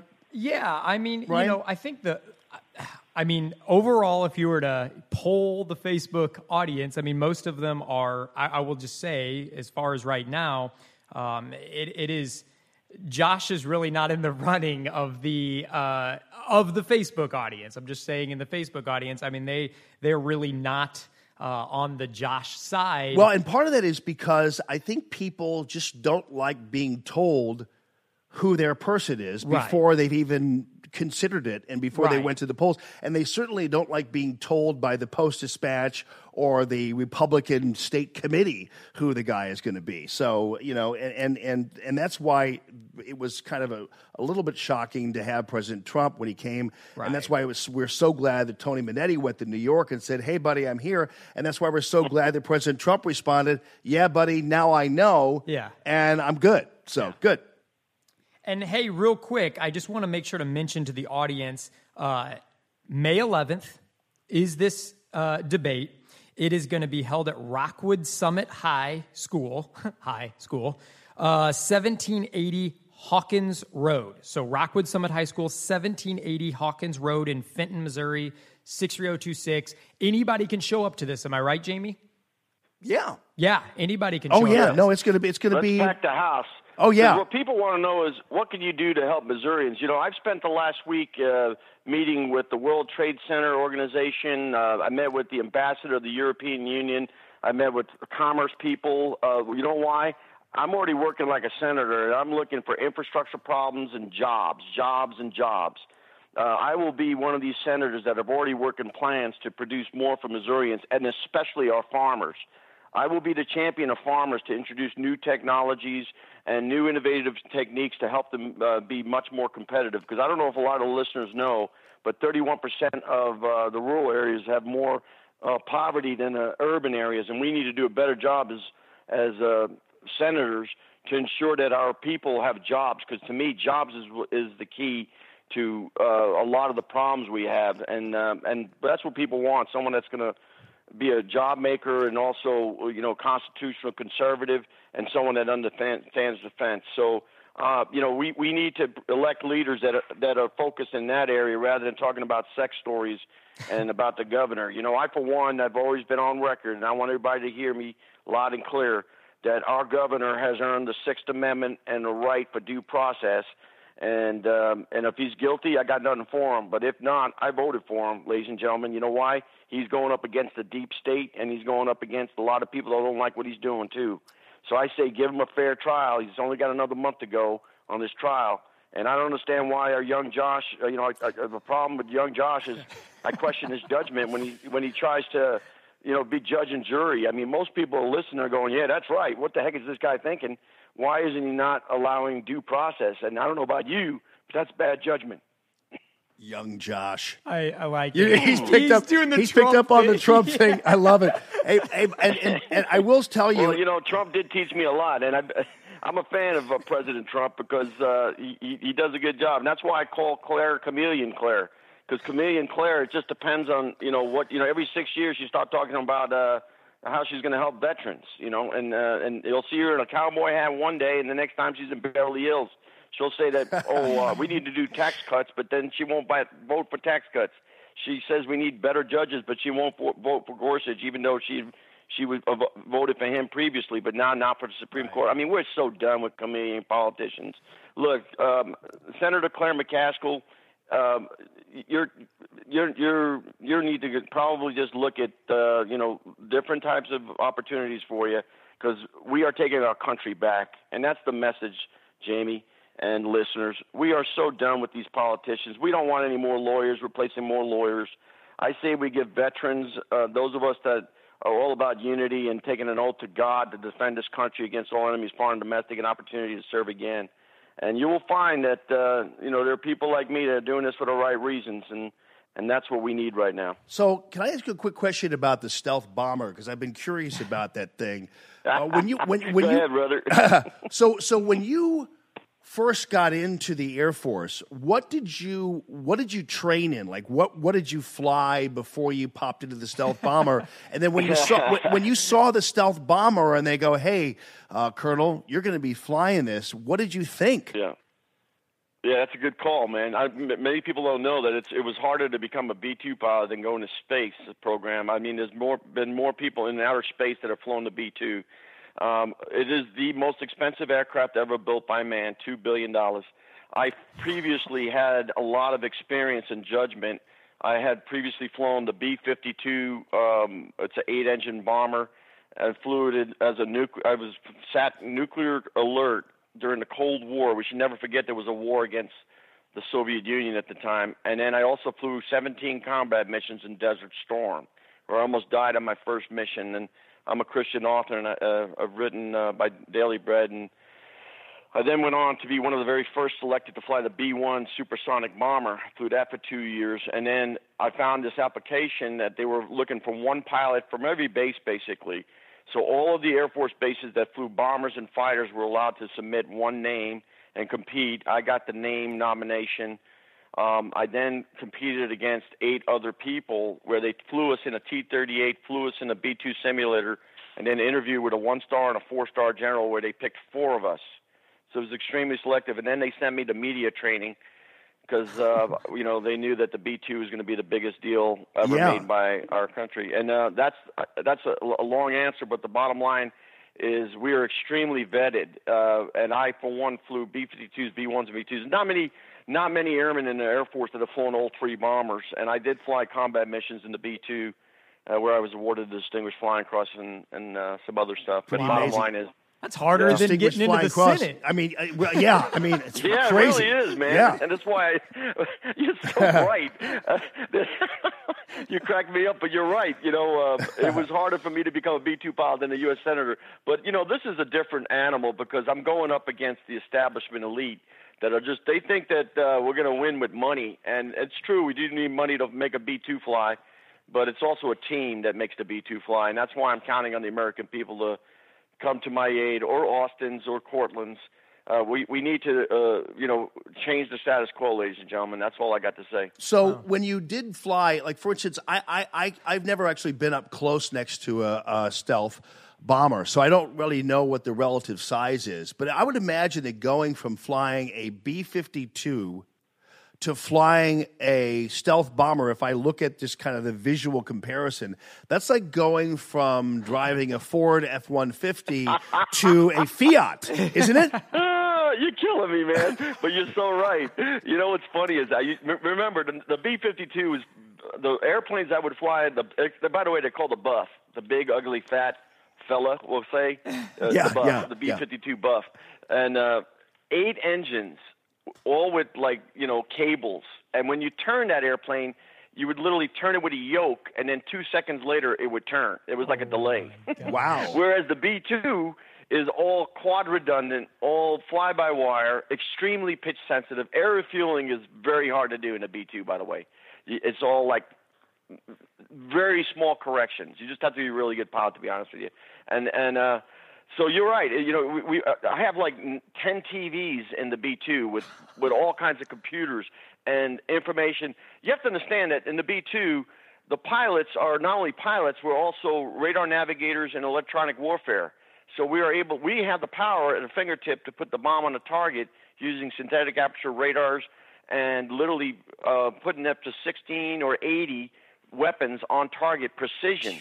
So literally we could take out an entire city, and before we take it out, certain key buildings, I could actually expand, refine, and then designate where I want it. And if the enemy moves it, I have the power to move the target, expand it, refine, and then designate it, and then let the weapon fly. And, it takes a lot of training and preparation and mental discipline and learning about all the threats out there. Like, we are experts on all of the threats that can shoot us down, to everything from AAA to strategic missiles to fighters and other stuff. Wow, dude. And so we memorize all these, frequencies and threats, and then we specialize in penetrating enemy air defenses. For example, I've studied certain key nations. I won't say what they are, of course. I know what the real threats to America are, by the way, and they're not bathroom signs. You know what I mean? So I focused on the real threats, and all I can tell you is, thank God we got President Trump, because he knows he's got Mattis, who's awesome, who speaks slowly and carries a big old stick. Right on. Well, Tony, yeah, that's why it's funny he's called Mad Dog, because he's actually really not like a mad dog. He's more like a Buford Pusser. He just carries around his big old stick, and there he is. He's the new sheriff in town. So, Tony, about with the B-2, so when you guys were, so is it really when it was called stealth? So you guys really were basically, at the time, I don't know whether technology's improved now for these other guys, but at the time they call it the stealth bomber because they really couldn't detect you, correct? Well, yeah, but the reason we're called the B-2 stealth, by the way, the call sign, the B-52 is the buff, the bone, the B-1 is the bone, the B-2 is the spirit. And it's because it's like a spirit. It's low observable. And when coupled with tactics, we as stealth bomber pilots will train extensively on how to maximize our strength while knowing where the enemy weaknesses are and then penetrating those key nodes. And as a result, for example, on one of my combat missions that I went in with another gentleman that's a fine man, who's a general now, we went in alone and unafraid. A lot of people don't know this story, but this is kind of a cool story you guys can hear. So bottom line is they told us that the air war was canceled, and we did a couple air refuelings, the last one near Portugal, and then we simulated we were going back, and then we stealthed it up. We went what's called pen mode. It's called penetration mode. And when you hit pen mode, certain things happen I can't really talk about, but bottom line is become a lot more, what you would think. And then we navigate. Now I'm deep over enemy territory. I have what's called a TSD, a tactical situational display, so I can see what's looking at me or not, trying to find me. And then I see the target. We put it on the LAR, it's called, launching in range, and then boom, we release the weapons, and then, the bombs come out. The GPS takes over. We close our weapon bay doors because when you have your weapon bay doors open, you're like, hello. Yeah, right. and now they try to lock and shoot, and my TSD lights up, and the people are shooting at us. And bottom line is, Wow. we obviously got out. And I remember air refueling a couple more times, landing, coming home, going up to my stairs. I'm turning on the TV, and CNN says, oh, the air war was canceled. The Navy launched Tomahawk against these specific targets, but it wasn't. It was me. I just dropped those bombs. And then my wife comes in and says, Tone, you mind going out and cutting the lawn? I just flew a 30-hour combat mission. I'm like, that's crazy. Well, that's why. What the Missourians want to know is what can I do for Missourians? Yeah. And what I promise you I will do is that I've already fought for you, and I'm putting America first and Missouri always. That's my mantra.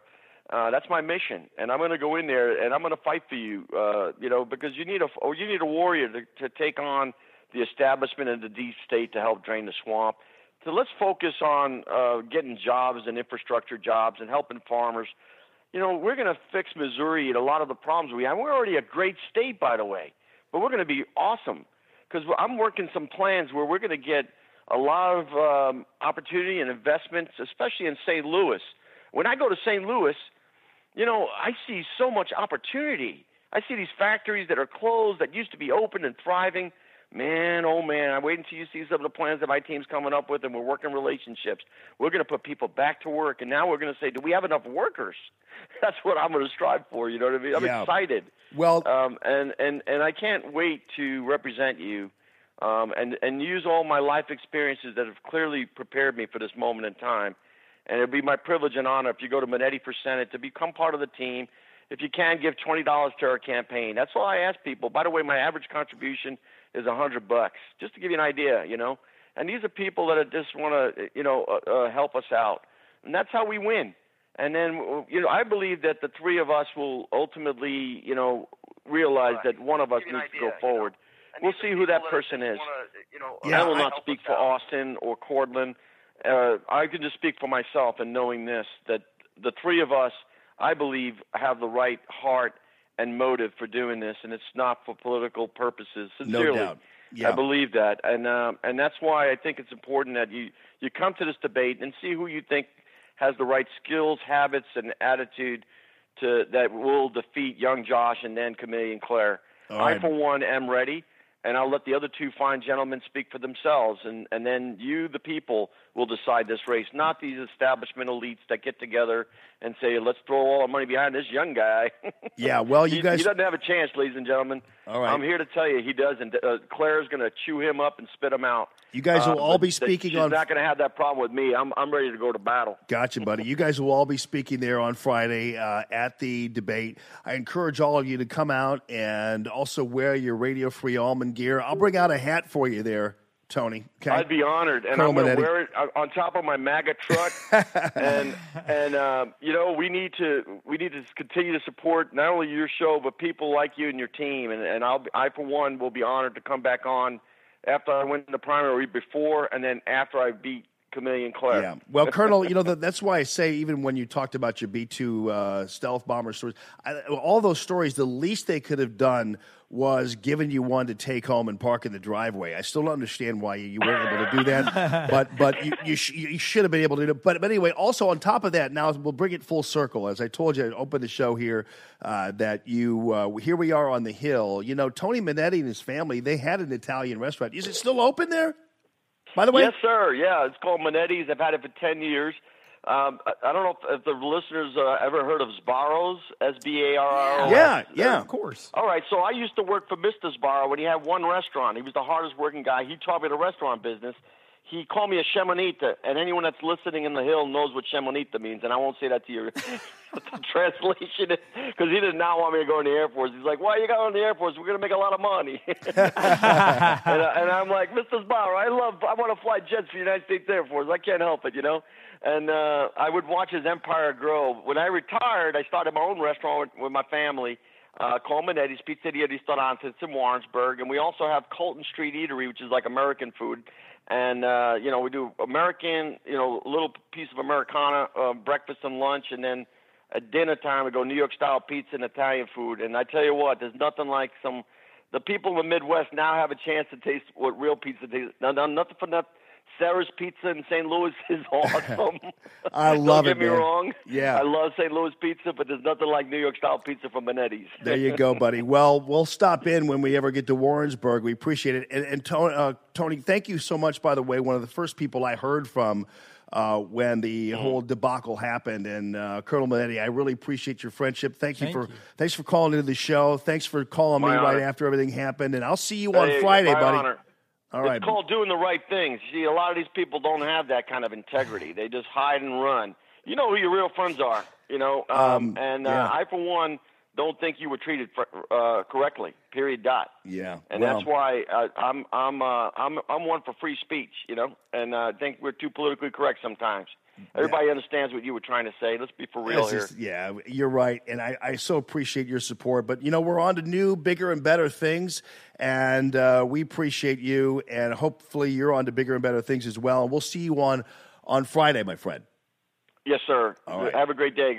God bless you. Thank you. too. God bless you, too. ManettiForSenate.com. And, this guy has some energy, doesn't he? Yeah, love his energy. Definitely has a ton of energy. It was really cool to see all the comments coming through on that. I think people are going to be really interested to hear him at the debate, to hear deeper hits on a lot of the issues. And again, guys, Rockwood Summit High School, 1780 Hawkins Road in Fenton, Missouri, Friday, May 11th from 7 p.m. to 9:30 p.m. It is open to the public. That's this Friday. Yeah. So we're going to have our Radio Free Almond gear out there. Absolutely. And so we're going to have that available for you. And if you have it already and you are out there, please wear it. And it's interesting that and the backstory on this, I didn't want to get too involved with Tony because I'm sure he's going to be on the air with a lot of different people. I want to give him all the opportunities available, so I don't want him drag into some of the drama. Right. But it's interesting. We had at one point some people from 97.1 who were going to be on a panel, and I found out yesterday that they pulled out because I'm the MC. It's just kind of like, really, people? I mean, isn't what we're about is being open and, had I been asked to be on the panel and somebody else from 97.1 was the MC, right? I'd gladly, I don't know, aren't we all conservatives here? Aren't we supposed to be kind of like, this, what is the problem here with all of us being together? Aren't we it's kind of like when you have Citywide beer, which is, by the way, a great beer and prominently displayed here at Gaslight. And I like it. I actually like the Citywide Pils, but anyway, Pils beer, Pilsner. But anyway, so like a Citywide is more than happy to hang out with another beer person because they're all kind of in this together. They all share a great product, whatever. So presumably you'd want to be part of the operation regardless of who you're affiliated with, because aren't we there and interested in moving along? And this is a majorly important race. Why would you opt out because of your simple pettiness? Because I know for a fact that they do want to be attached to me because they're attaching themselves to my Facebook page. It is interesting. By the way, tell me about this Related Pages deal here, Ryan. So, how does this work? It depends. I mean, if it's a sponsored post and somebody, the cool thing about Facebook, by the way, if you ever see a sponsored post, and you may even see one from Radio Free Allman. But if you ever see a sponsored post, you can click on any sponsored post on Facebook and find out. There's a little button at the top. And you click, why am I seeing this? And if you click that, it will actually tell you why you're seeing this. So it'll say, you are being targeted because you like blank, and it'll fill in the blank. It'll be a magazine or a radio show. So if you're ever curious, I won't dig in too deep, but if you're ever curious, if you see an ad and you're ever curious, why am I seeing this?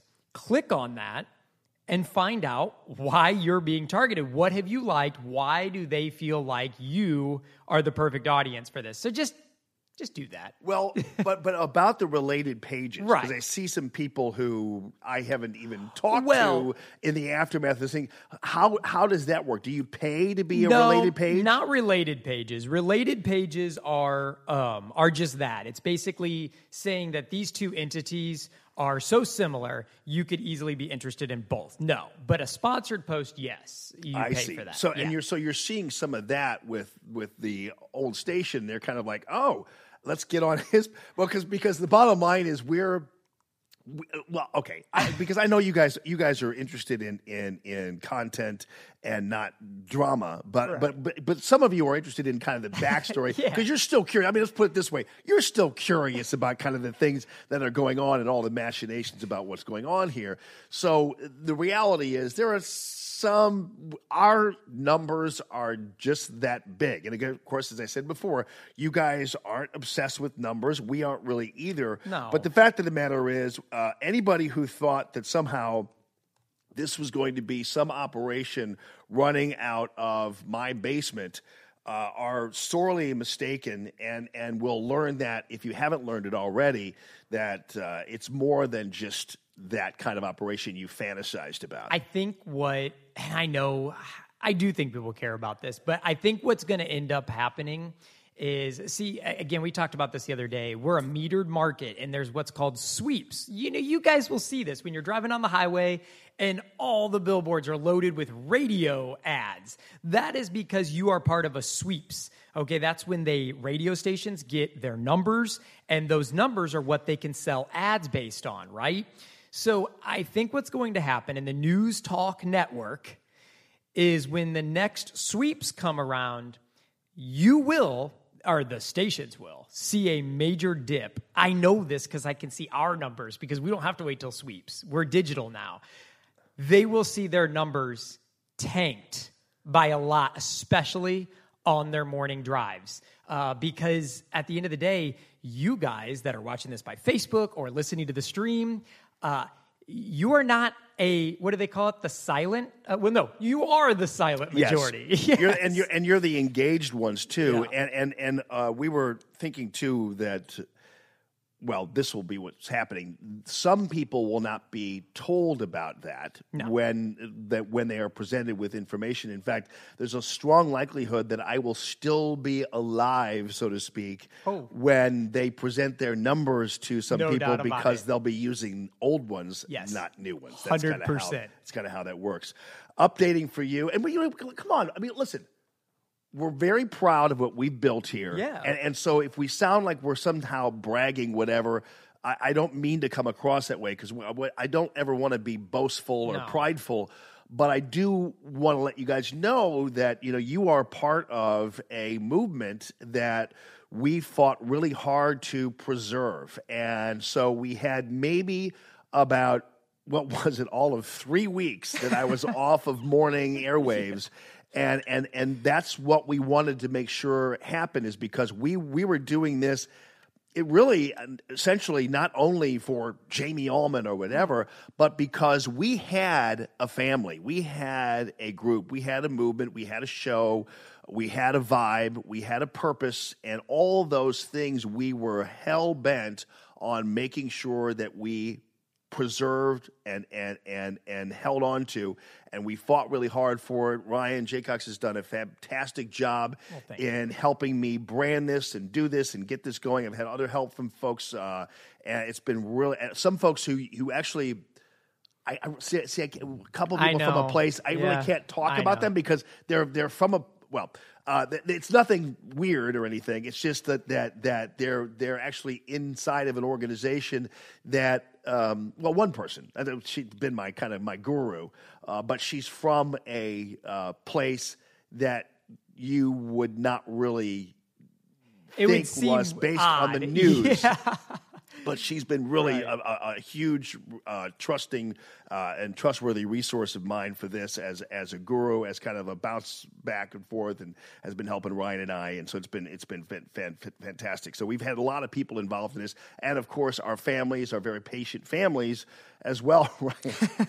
So last night I'm on the phone. Ryan has a drop dead bedtime of 10:15, according to Kelly. So I'm sitting there in the Walmart parking lot, talking to him on the phone. And the reason why I'm in the Walmart parking lot, and by the way, people, if you've never seen a baby sleeping in a shopping cart, I encourage you to go to Walmart at 10:15 or 10:30 in the evening, and you will see that and more. See, my Walmart smells like popcorn and rubber flip-flops. And that's basically how a Walmart smells. And that's just the way it is. Yeah. No offense to Walmart. I go there for a lot of things. Same. I didn't really know they had as much food as they do. But I do know they have meat, but sometimes the meat is from Mexico. And I'm sorry, I'm not buying meat from Mexico, okay? If I'm buying meat from someplace and it is in a foreign language, the chances of me buying said meat are probably pretty minimal. So I'm not going to go there because if I can't read it, I'm not buying it. So I'm sitting in the parking lot with talking to Ryan about some things because, and of course the clock ticks past 10:15. And I'm going to the Walmart because I'm going to Walmart to buy a 70-foot Ethernet cable. Okay? Just so you guys know that we're all part of this operation. There's nobody who is above having to do stuff and things like that. And Matt is here at the crack of dawn, 5 a.m., getting everything ready to go from Gaslight. So he's, we're all a team. And so I'm not going to say, well, have somebody else. I mean, I went to Walmart, 10:30 at night, I'm proud to say, and picked up the last, by the way, Oh, really? 70-foot Ethernet There was cable. another guy that came in right before you. It was like, oh, man, there's two left. I know. This was the only one that was, it was 70-foot Ethernet, and that was I bought the last one. But I'm in the parking lot just talking over some stuff with Ryan, and of course, he's like, okay. So I had to tell him to please tell Kelly, I apologize. I've taken you 5 minutes past the 10:15 mark. She forgave you. Yeah, of course. It was instantaneous forgiveness. Yes, no doubt. Yeah. All right. Hey, by the way, if you haven't heard already, we talked about this right before we got to Tony. As of 7:30 in the morning, President Trump tweeting out, I am pleased to inform you, and I told you this right at the top of the show, that this was happening while you were sleeping, that Pompeo was over there in North Korea. The chances were good that he was going to be coming back with 3 hostages, and that I actually didn't really know were there, which is kind of a problem in itself. But anyway, I'm pleased to inform you that Secretary of State Mike Pompeo is in the air on his way back from North Korea with the 3 wonderful gentlemen that everyone is looking so forward to meeting. They seem to be in good health. Also, good meeting with Kim Jong-un. Date and place set. So, wow. This is going to drive people crazy. How are they going to report on this? Because I always love to watch how the media is going to somehow pick out something wrong with this, or I don't know. But predictably, just like they did yesterday when they lied about gas prices and the Iran nuke deal. Is this close? Again, I was young during this, guys. I'm a millennial. Is this close to Reagan's tear down that wall kind of moment? I mean, is it anywhere close? I mean, I see correlations of this is a massive moment for Trump in North and South Korea. Most definitely, because I think in a different way, because for so long we've had Republicans and Democrats. Basically, when Kim Jong-un or his father or somebody raised hell, we'd say, okay, how much money do you need? Okay, this much. Okay, here's your check. And yet all that did was embolden them and create this kind of nuclear threat to the point where Kim Jong-un finally got to the point where he actually was physically threatening us with harm. And at that point, I mean, from this standpoint, from protecting us, protecting our allies and everything else, this is a huge development when it comes to keep in mind, President Trump was the guy that everybody said was going to take office, and he couldn't be trusted with the nuclear button or whatever it is, because actually there isn't one. But, no, he couldn't be trusted with the nuclear button, and this is this guy, and now will he get the Nobel Peace Prize from all of this? He should. He should. Because agreed. This is, I can pretty much tell you, this is peace. I mean, it's more peace than Obama gave us. This is enormous. I mean, Obama just said, I kind of like peace. And they're like, here's your prize. Everybody gets a trophy. I've always been a fan of peace. It's like, oh, well, then you should have the Nobel Peace Prize then, shouldn't you? And so they gave him that for basically doing nothing. So you'd think that he would, at some point, be in a situation where he could actually pull that off and be able to win this. It is modern day tear down that wall, really. But does he really? And my question was, when we talked about this before, does President Trump really need the Nobel? Is that going to? Right, exactly. I mean, I think maybe he kind of does personally. Yeah. But for those of us who support him, we don't need accolades from the Nobel people any more than we need accolades from NBC News. It's kind of like, you know what? Whatever you want, you go ahead and take it, and boom. He'd get that thing and be like, this thing needs to be plated in gold. He'd get it and be like, what is this? Yeah, I think it would be fantastic, though. So anyway, great development this morning when it comes to what Mike Pompeo did and back from North Korea. And I guess that it'll be interesting to see this morning. I don't know how long it takes to get back from North Korea, but I'm imagining this afternoon there will be a pretty big ceremony. Yeah, Trump said that he's going to be greeting them personally on Thursday. Oh, wow. Yeah, he just tweeted that. He will be personally greeting the three. Oh, they're going to be at 2 a.m. It's going to be It's going to be tomorrow morning at 2 in the morning. Personally greeting them. Oh, good, fantastic, very cool. It's going to be great to see. We'll see how it gets covered, but nonetheless, do we care? Because we're going to cover it. Yep. You're going to cover it. That's going to be the deal. So, by the way, remember I was talking about that giant thing that kind of looks like a mosquito.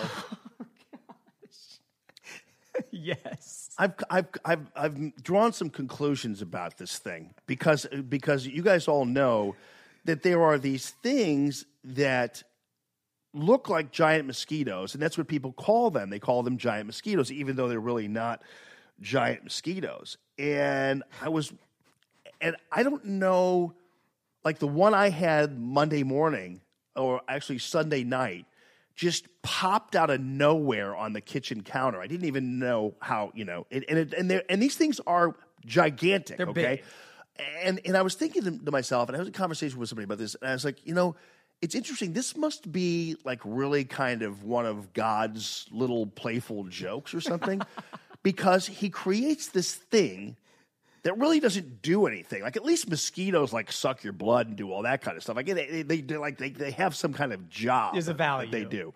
But this giant lumbering thing, whatever it is, and let me tell you something. No one has been able to, whether it be on Facebook or anything else, describe what this thing is. But it flies, but it doesn't fly very well either. So top heavy. So God created this gigantic lumbering thing that comes out of nowhere, because I've never seen one fly into the house. Like, how in the hell are they born out of the floorboards or something? Because that's so in many ways it is really kind of a miraculous mystery of this thing that looks like a giant mosquito, and it's a giant insect, but it can't stay in the air very long, and yet you can't kill it because it's in the air. You go and grab your kid's flip-flop, because you're not going to use yours, and you're going to smash it, and then you look for it, and it's gone. And it doesn't appear again. It's like, well, how did you disappear? You're gigantic. You can't fly very well. Certainly, because the minute they fly up, they start to sink down and drop to the floor. Yeah. Is there somebody saying something about it? Because you're looking at your phone. Well, because I'm on the Facebook Live, and somebody else agreed with me. They're like, they're mosquito eaters. See, I told you that. Okay, so they do Monday. Eat mosquitoes? Well, this is not confirmed. Or is that just a fantasy? It could be It could be your snake, milk-eating snakes fantasy. they drink. Drinking. Whatever. The milk snake? Well, there is a milk snake. Yes, the fabulous milk snake. But it is not attaching to the udders. No, it actually doesn't do that. I'm granting you that. By the way, did you see that? Did you ever see the movie A Wrinkle in Time? No. That's because it's got Oprah in it. I'm not an Oprah fan. Well, it apparently lost like a huge amount of audience for whatever reason. Really? Yeah, they like lost $100 million, and I heard it was a pretty good movie. But yeah, it did kind of have Oprah in it, and Oprah, of course, she was in The Color Purple, right? Yeah. So she'd like come across as like, and Oprah's one of those people like in the movies. Like I've always kind of said, wow, it's pretty cool that she's kind of a self-made. I remember when she was in Chicago TV. I get all that. She's not really particularly menacing to me. But anyway, but people think, I'm sure that people thought because it was Oprah, right? I'm Oprah Winfrey. Yeah. And what was she dressed as? Like some kind of like picture. queen or something? Yeah. It's just thought it was going to work out. She's kind of got that Morgan Freeman thing going for her. Hi, this is Morgan Freeman. Because every time Has anyone ever said... Morgan Freeman, every time I open my mouth, people want to hear what I have to say. With a picture of health. And Oprah's you kind of look like healthy, that, and you feel fine. But that may not be the full picture.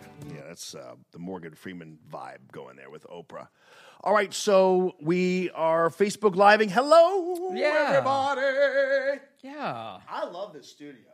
I know it is good. This is so cool. People think this is the coolest vibe, and a lot of people listening on Facebook, correct?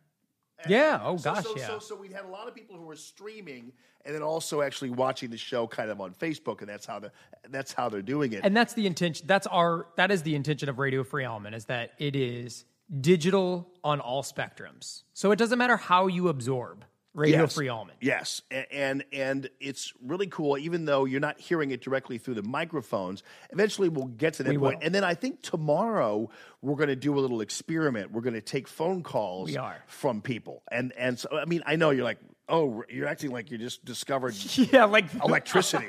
But no, but again, you guys know how hard it is sometimes in these situations. So eventually, because we love the feedback on Facebook, because it's really kind of worked out really well for us, and love the feedback just in general that you guys are giving us, I'm going to take some time today to kind of feedback to you, because I feel like I haven't really kind of clicked on my hearts enough, because I'm a lover, not a fighter, and I haven't been able to do that, but I want to do that for you, and kind of so I'm seeing what you're writing. We're just so busy with stuff and getting things up and running, and so we're going to eventually get the system in place where we're going to be able to take phone calls. We're going to do that tomorrow. We're about countdown 10 days from the actual official app, correct? I cannot wait. Yes, like 10 days until the app. I'm telling you guys, for everybody who may be having trouble with the web app, because I understand it's web-based, so it's not as stable as we would like it. But we wanted to get out back on the air, so I cannot wait to get the app. It's going to make everything so much more stable. Your listening experience will be so much better. So we really appreciate you bearing with what it is. And and we fixed a little bit. We had some volume issues and the streaming app, sometimes it'll stop, blah blah blah, but people have had a great deal of success. I mean, we have a couple of glitches here and there, and we try to address things as easily as possible. But the fact of the matter is, Radio Free Almond is up, running, and just going gangbusters. And the guests already. I mean, it's so cool. The guests that we've been having on, I mean, it is and everybody, even the guests, will report back to you and say far better. They're able to actually have a conversation with you. Doug Giles got to the point where he texted me yesterday. He said, buddy, you are really on to something. I can't wait to partner more with you with Clash Daily. And you guys bought apparently a ton of the Rules for Radical Christians books, which is great. And I think he appreciated that. And speaking of Doug Giles, we are going to try to come up with a book signing visit of his. We're going to bring him up from Texas here. And Matt and JB from Gaslight had a great idea. And what we'll probably end up doing is we'll bring him here to Gaslight. We'll have a little party in the bar out there and everything, book signing and all that kind of stuff. And then if you go to, are we at Gaslight STL yet still? Okay, gaslightstl.com, which is up and running. And you can see some of the videos and things from the Gaslight sessions, which are music sessions that are in a studio, in the same studio where we are. Because you can see the studio. This is carpeting, everything else. This is where they do most of these performances. And so what Matt had this idea that it'd be great to have him here. We'll do the book signing, all that kind of thing, and then have Doug. They'll do a video where Doug is reading excerpts from his book, and they do great video production here, and he'll read excerpts from his book, whatever, and then we'll post the video up, and you guys can see that. So it'll be just a big extravaganza. So Doug is very excited. You guys love him, and the guy's a stitch, so it's great. It's going to be fun, and that's one of the reasons why you liked it here, because it lends itself to being able to do stuff like that, where at a radio station we wouldn't be able to do that. And let me tell you something. This kind of goes full circle, and I guess I can tell you about this how we came about coming here.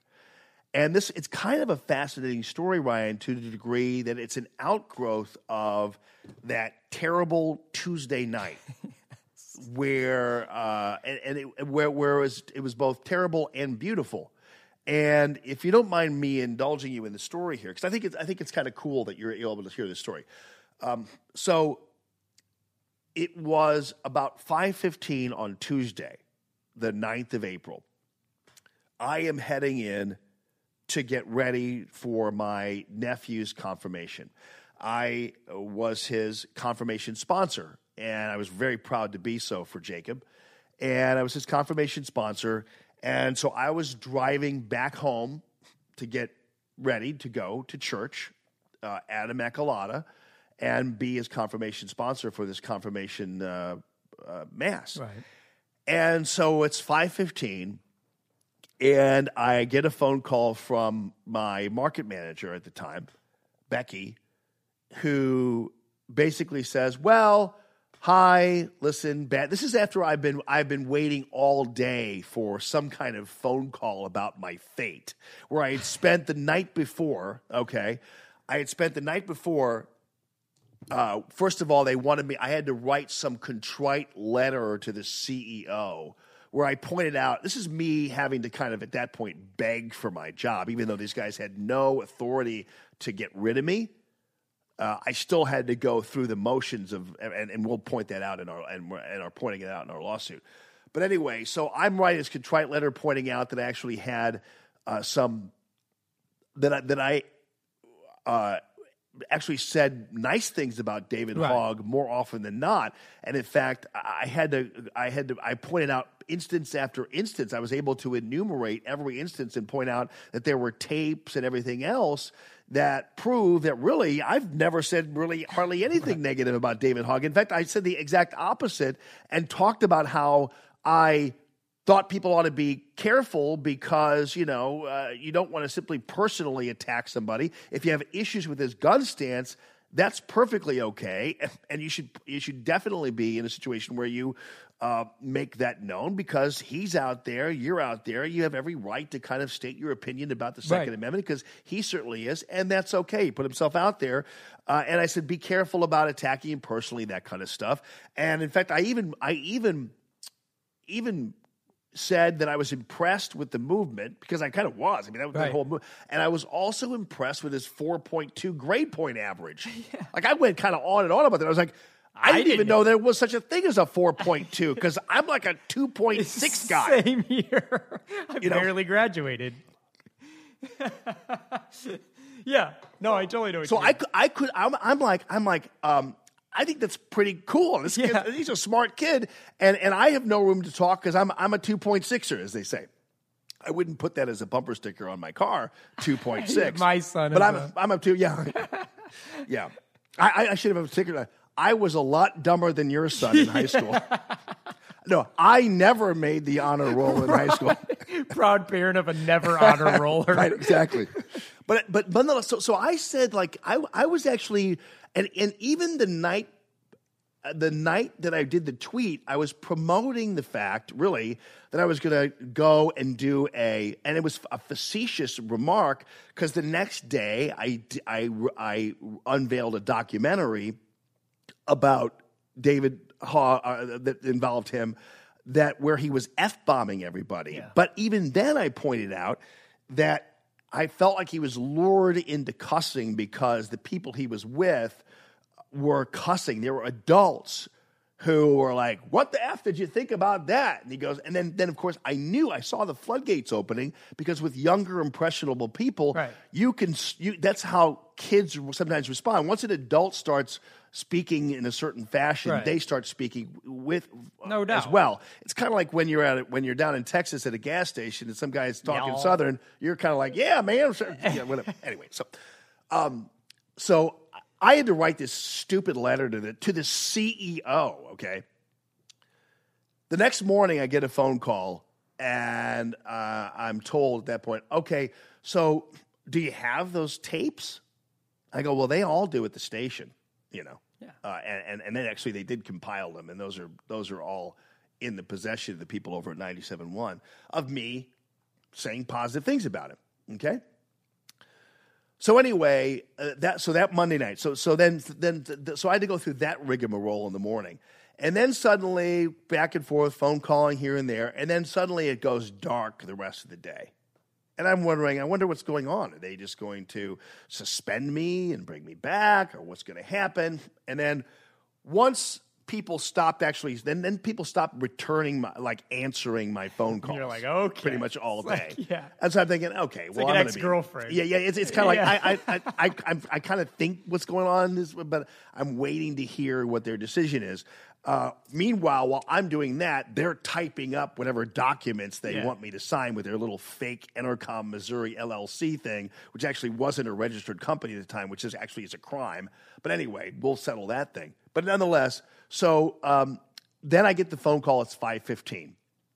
I get the phone call, and it's Becky, and she patches me into Human Resources.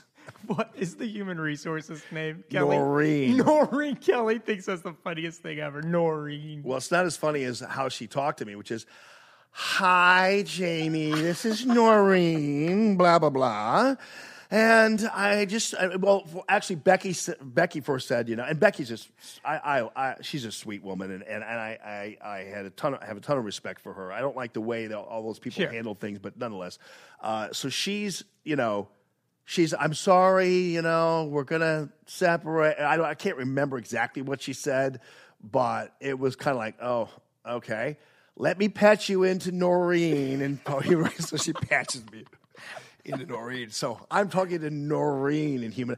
We've got this wonderful severance package for you, and we could fire you for cause, but we're going to allow you to, we're going to give you a severance package, a small non-compete, but it's a very generous severance package, and we just would, we're going to try to send it to you, and if you just give me an email to send it to, I go, well, you can send it to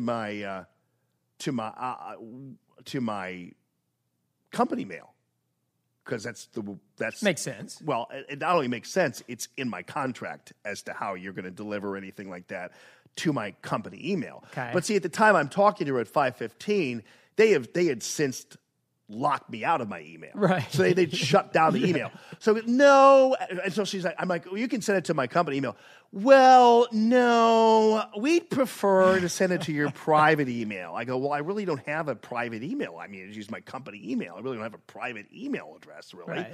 I guess I can come up with one later, but I'm on my way to my nephew's confirmation. I really, I can't do anything tonight about this until I get home or something. Like, well, we do have to talk to the media, and we just would like to know what your choice is of what you want us to tell them. Do you want to say that we parted ways or that you resign, whatever? What would you prefer? We tell them. I'm going, I don't know. I don't know. I can't answer that. Right? Yeah. I haven't seen any documents or anything. Right. I haven't seen anything yet.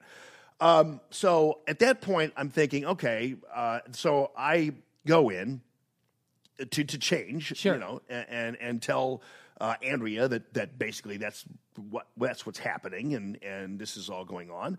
And then I'm like thinking to myself the whole time, I go, these guys want me to end my show. Right. Because they don't have the balls to do it themselves. So they want me to do this. Yeah. And they think that if they just give me a certain amount of money, I'll lie to people about the circumstances surrounding my departure from there. And I'm thinking, nah, I'm not. I got to look at this thing and figure this out. And I haven't even gotten anything in you know. And of course, legally, you have 21 days to look over your agreement, whatever. It's 21 days legally. Okay, so they gave me like 10 they wanted me to get back to them in like a half hour. I go, to tell them how they're going to talk to the media about it. I go, I can't tell you anything about this. So, by the way, this is a story about how we came to the studio, so bear with me. So anyway, I go ahead to the confirmation. Right.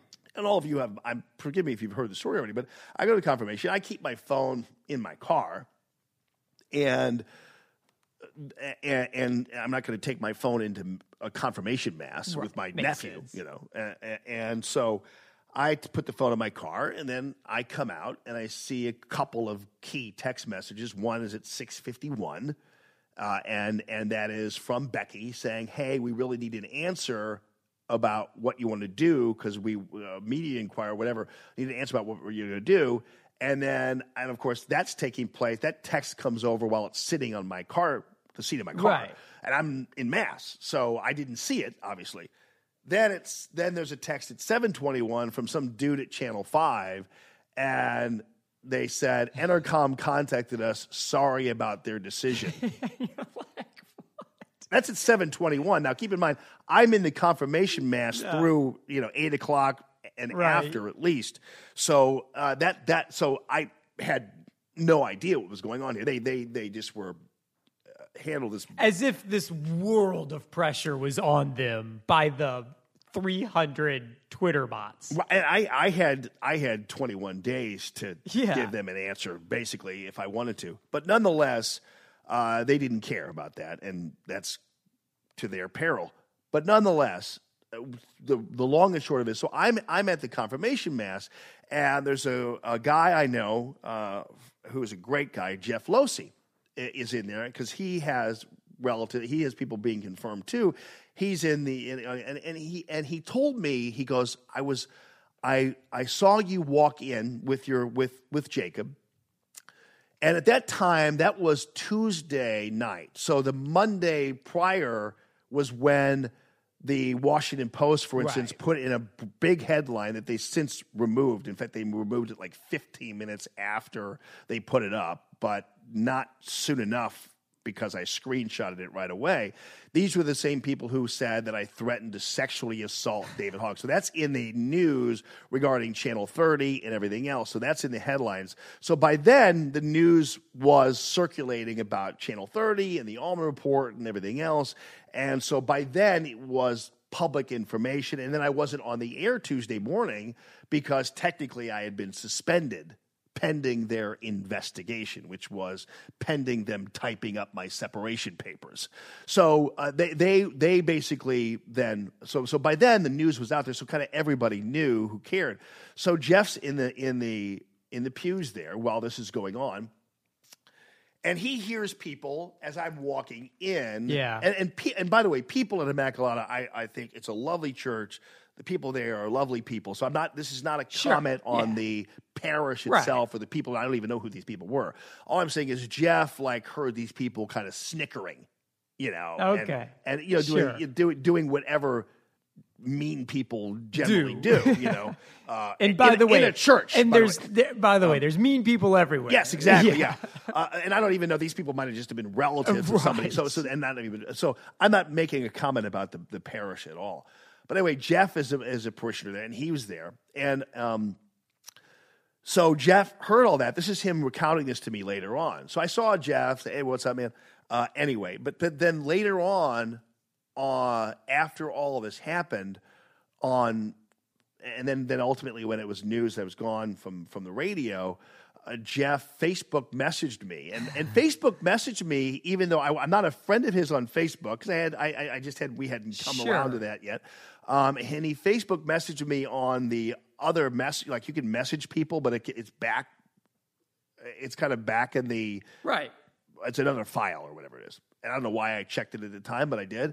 And there's Jeff Losey saying, "Hey man, if you need a place to do any kind of podcasting or whatever, I have a great place for you. I got a friend down at a place called Gaslight. His name is JB, and they have a beautiful studio down there, and they could set you up and do all this kind of thing." And so had I not been, and that's why, that's interesting. As crazy of a night as that was, and I told Jacob's parents, I said, it truly was really a godsend. Sure. I mean, literally, really, because had I not been in the throes of that confirmation, had I not been there with Jacob, Jeff would have never seen me. Jeff would have never heard these people.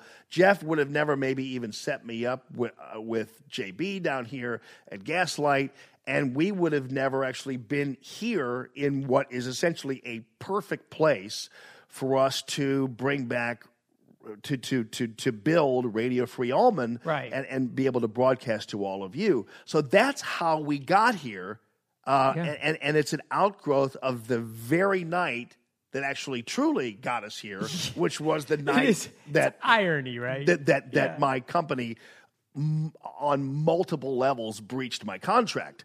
So that's how that happened. It's kind of crazy how that comes full circle, but that's why we're here. And we talked about that even with social media the other day. We were like, well, it was social media technically, if you could say this, that caused the whole debacle because it was on social media where this played out. And yet it was also social media that has brought this all back together. Right. Yeah. It's kind of crazy how we were able to, and by the way, our social media and our people are real people. And we will ultimately prove, and this will be in a very public way, that most of the Twitter people and those kind of things were actually just fake. Yeah. And that's Rush Limbaugh at one point was able to prove that in a similar case that he had, and they were just fake. This was not a truly organic deal. And in fact, we will be also accessing the signatures of the National Action Network, which claim they had a bunch of signatures. We'll be accessing those. But contrary to what their whole fakery was, ours is real. And our followers and our following is real. Our touches, our interactions, they are real, thanks to all of you who are out there. So it was kind of a long way to go for the story. No, it's cool. But but people kind of want to know. And some of you who might not be on Facebook haven't even seen me tell the story or heard me tell the story. So I wanted to make sure I was able to kind of convey that to you. Important. In other church news, did you see Rihanna? She was at this Met Ball, right? It was the Costume Institute's exhibit, and so you saw Rihanna wearing a papal. It's called a mitre, right? Okay. Oh, see, you are good at this stuff. Well, I'm Catholic, so I kind of know what those are. Okay. But you know what I mean. But even Episcopal people use the mitre. People. Well, I mean, what I mean is like the Episcopal bishop has one of those too. Someday it's funny because I love because I think it's kind of hilarious because I could totally see the point of people who are not Catholic when they see kind of all this stuff. Because I totally appreciate that perspective. Because to tell you the truth, I don't know what Ryan's opinion is about this, but I'll just pretend because I don't want to ask you anything. But if you talk to other people who might be in other denominations, when they see somebody wandering around in these gigantic big hats and pink slippers and gigantic robes and wandering around. They're kind of mystified by it because it's like, that's kind of because it's not what they do. So I take it with a great sense of humor how some people outside of the Catholic Church like, look at what's going on. Is this? I know. I mean, part of me, I like it. You know, I like pizzazz. Yeah, as yeah. you like to say. Well, it's kind of like how I, as a Catholic, one of the things I love watching, like one day I was watching television and I'm clicking through. Of course, it's always on my way to watch baseball highlights, but I stop at something I like. So I never get to the baseball highlights usually. So I'm looking at something else. So I was watching. I ran across because I like watching televangelists. I like watching these big churches. I really do. I love it when they have music. And Jimmy Swaggart was like one of my favorites. Oh yeah. And so I really love it because I love the passion and the energy, 100%, and the positivity. Yep, I love that. So I like Joel Osteen. I love watching him. Jesse Duplantis. Yeah, and Pastor Craig. Yeah, and it's Nicole, right? Nicole. Okay, Dave. Okay, yep. Dave. And so I flip around and I stop on one of the channels. Yeah, and it's I guess it's the Faith Church channel, right? Yeah. Well, or is it? No, he's on ABC 30. Oh, okay, great. Yeah. So okay, it's channel 30. Yeah. Oh, okay, so I'm watching Nicole doing her ministry. Yeah. And I'm like watch, and I didn't at first know it was. I've met her before, but I didn't actually know exactly it was her. I'm going, wow, this is fast. And I sat there, and I must have watched that for an hour. And then, of course, then they put her name up there, and then I knew it was Nicole. And then David came on with a little video afterwards, everything else. And so to me, you know, I love to watch other faiths in action. Yeah. I like the whole rolling vibe it together. And I particularly like to watch. I get a lot out of watching these events. I don't know. I've always loved it. Even from the time when I was younger and before church, they'd have back in the day, Ryan, I know you're younger, but back in the old days, they had basically you'd watch Rocky and Bullwinkle and Fractured Fairy Tales on Sunday morning. Watched that. Okay, but then Rocky. they also had on like Channel 11 or whatever, they had if you were watching Wrestling at the Chase, you were late for for church. Yeah, because that was on like at 11 or something. Yeah. You shouldn't be. That's where you should already have your butt in church. So if by the time Wrestling at the Chase came on, you're in trouble. but before that, then they used to have these. They don't really have too many of these anymore. But they had the family gospel groups. Oh yeah. Oh gosh. And that's what they had on the TV at the time. And I loved watching these family gospel singers. Yeah. I think Larry Rice still puts those people on TV. Yeah. So I kind of like watching them. I mean, I don't know. I've always been fascinated by other faiths and so some of these dresses were a little risque on this Met Gala. Listen to me. But here's the thing, though. What I was originally getting to was that Rihanna had that bejeweled mitre on. Yeah. But you know where she got it? She got it from Cardinal Dolan in New York. He loaned it to Rihanna. Stop it. I am not kidding you. Cardinal Tim Dolan. He's the head of the New York Roman Catholic Archdiocese. He let her have it. And you know what's interesting is the stupid people in the news called it a tiara. A tiara. and Dolan's like watching this going, what are these people? Now, as a Catholic, are you a little dissatisfied that this thing would just be loaned out as such? No. You don't mind loaning I don't have time to worry about mitre. stuff like that. You know, it's like, okay. I mean, listen, you know what could happen is somebody could say, what is that? It's a mitre. Who wears that? There you go. Bishops. Of what? The Catholic Church. Oh, I'll Google the Catholic Church. Church. Outreach. Yeah, whatever. Yeah. I mean, because the problem is it takes a lot of energy for me to be upset about Rihanna wearing Cardinal Dolan's miter. So I'm not really. It just is too much energy for me to be upset about something like that. But and then here's the other thing: Cardinal Dolan is from St. Louis. Well, because I knew him. That. Yep. I knew him back in the old days. Okay. And he's actually from St. Louis and was an auxiliary bishop here in St. Louis, and also was a priest here in St. Louis, and was an auxiliary bishop. And in fact, they still go to mass with some of the Dolan family. All right. So he's from St. Louis. Cardinal Dolan is. Interesting. Yeah. Well. That's the other thing, too. At some point, maybe I should write a book at some point. I know people were saying that. They were like, when are you going to write a book? I had one. I was going to have a whole book on the fact that, did you know that I used to work for Cardinal Burke, right? No. In the What? St. Louis Archdiocese? You did? Yeah. I was a didn't know spokesman for the Archbishop of St. Louis, me. See, I feel Can like you I believe learned- that? No, I can't believe that. I couldn't either. Were you barefoot like you are here when you did it? No, I had to, I was like, it was 2004. I left both radio and TV to go work for Cardinal Burke. I'm not kidding you. And I was there all of 9 months. And in all honesty, 7 of those months was me trying to leave. You were like, what have I done? I mean, I love the people there, but it was so weird and controversial, and everything was just kind of crazy. And I probably really wasn't necessarily fit for the job, to tell you the truth. No. Yeah, Come on. Look at me. You look I was a spokesman for the Archbishop of St. Louis. Me. It's kind of like imagining me with David Hogg's 4.2 grade point average. Never in a million years would you. I'm sure all of you, when I told you I was a 2.6 guy, you all said, yeah, you're every bit a 2.6 guy.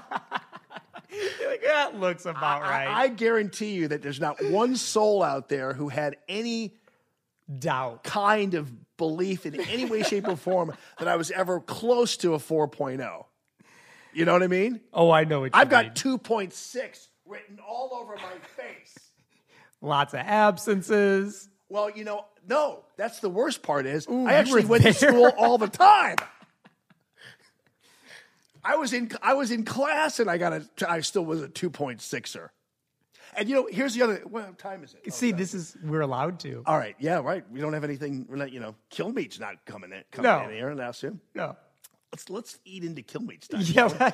So here's the other thing. At one point, and this is kind of weird. I'll finish up here, just to give you a little bit of insight. So this is how it went in when I was in U City Public Schools, and I really thrived there because I started the U City High School Drama Club. Okay. I had a girlfriend and we started the whole club, which still exists today. And so that was my big accomplishment there. I'm in the U City Hall of Fame. Wow. Not because of my 2.6, I was going to say, I mean, I didn't even I'm trying tell to find them this balance. I didn't tell them about that. I still don't have my diploma. You know why?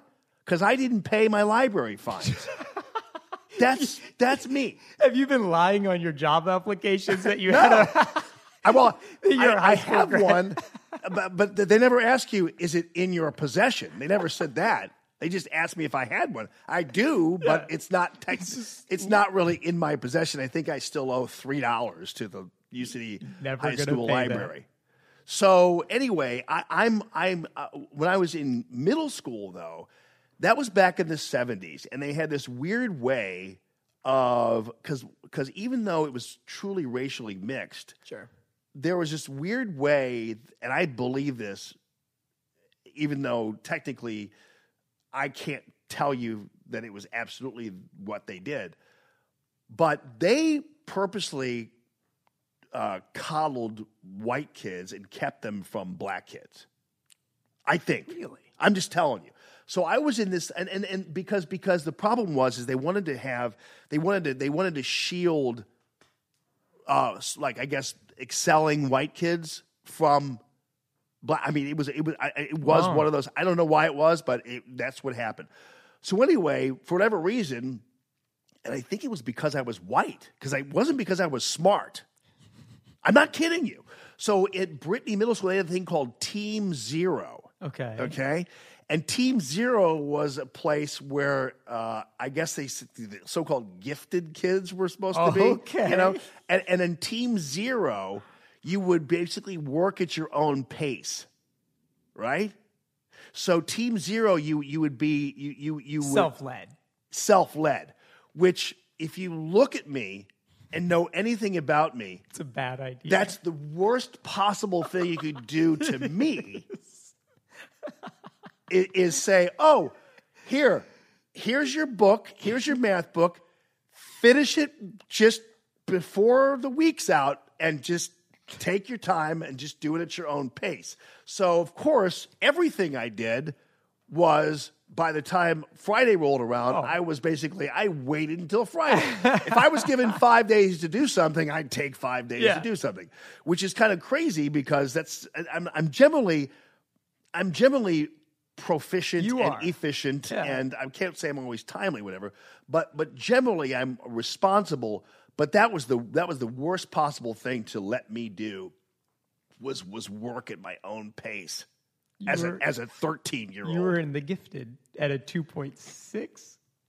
Yeah. Okay. Yeah. I don't know. Something tells me there might be something to that white privilege thing. I'm just telling you. This is a few decades ago. Yeah, I know. I'm not. I mean, I'm serious. So anyway, that's my story. Super funny. Yeah. Well, 3 hostages coming home from North Korea. Thank you, Mike Pompeo. It's 9:06. These guys at Gaslight are going, all right, wrap it up. Yeah, We've got things to do here. These nice guys. Well, they actually, you know what? Can we say that he's going to be here or not? Keckner? Oh, we have, Can we say that?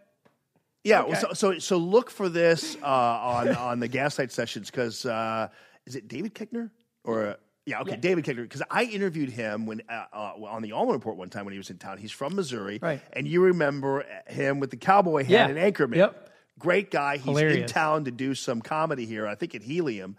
And he's going to be in the studio here where we are, Cool. and they're going to do some tape with him, much along the lines of Matt had the idea with Doug Giles. So they're going to be here, and Very so cool. We're going to clear out, even though I know you just don't want me to stop talking about myself. we could go. Here's the deal: we could do a 6-hour show if we wanted to.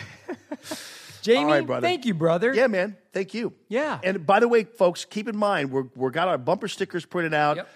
We're getting them printed out. And if you have a business if you are a business or know a business that we can drop by a stack of these bumper stickers and put them on the counter, make sure you let us know on Facebook or whatever else or however means you want to do, and do it that way. Yep. You can email us too, right?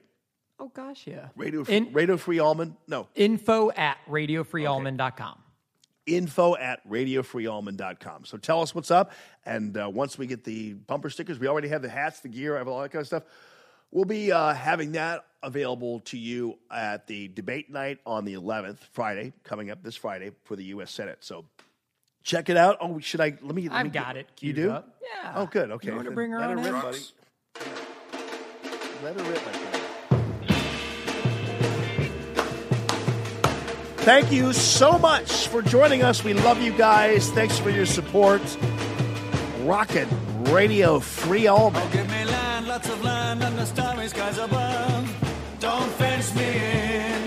Let me ride through the wide open country that I love. Don't fence me in.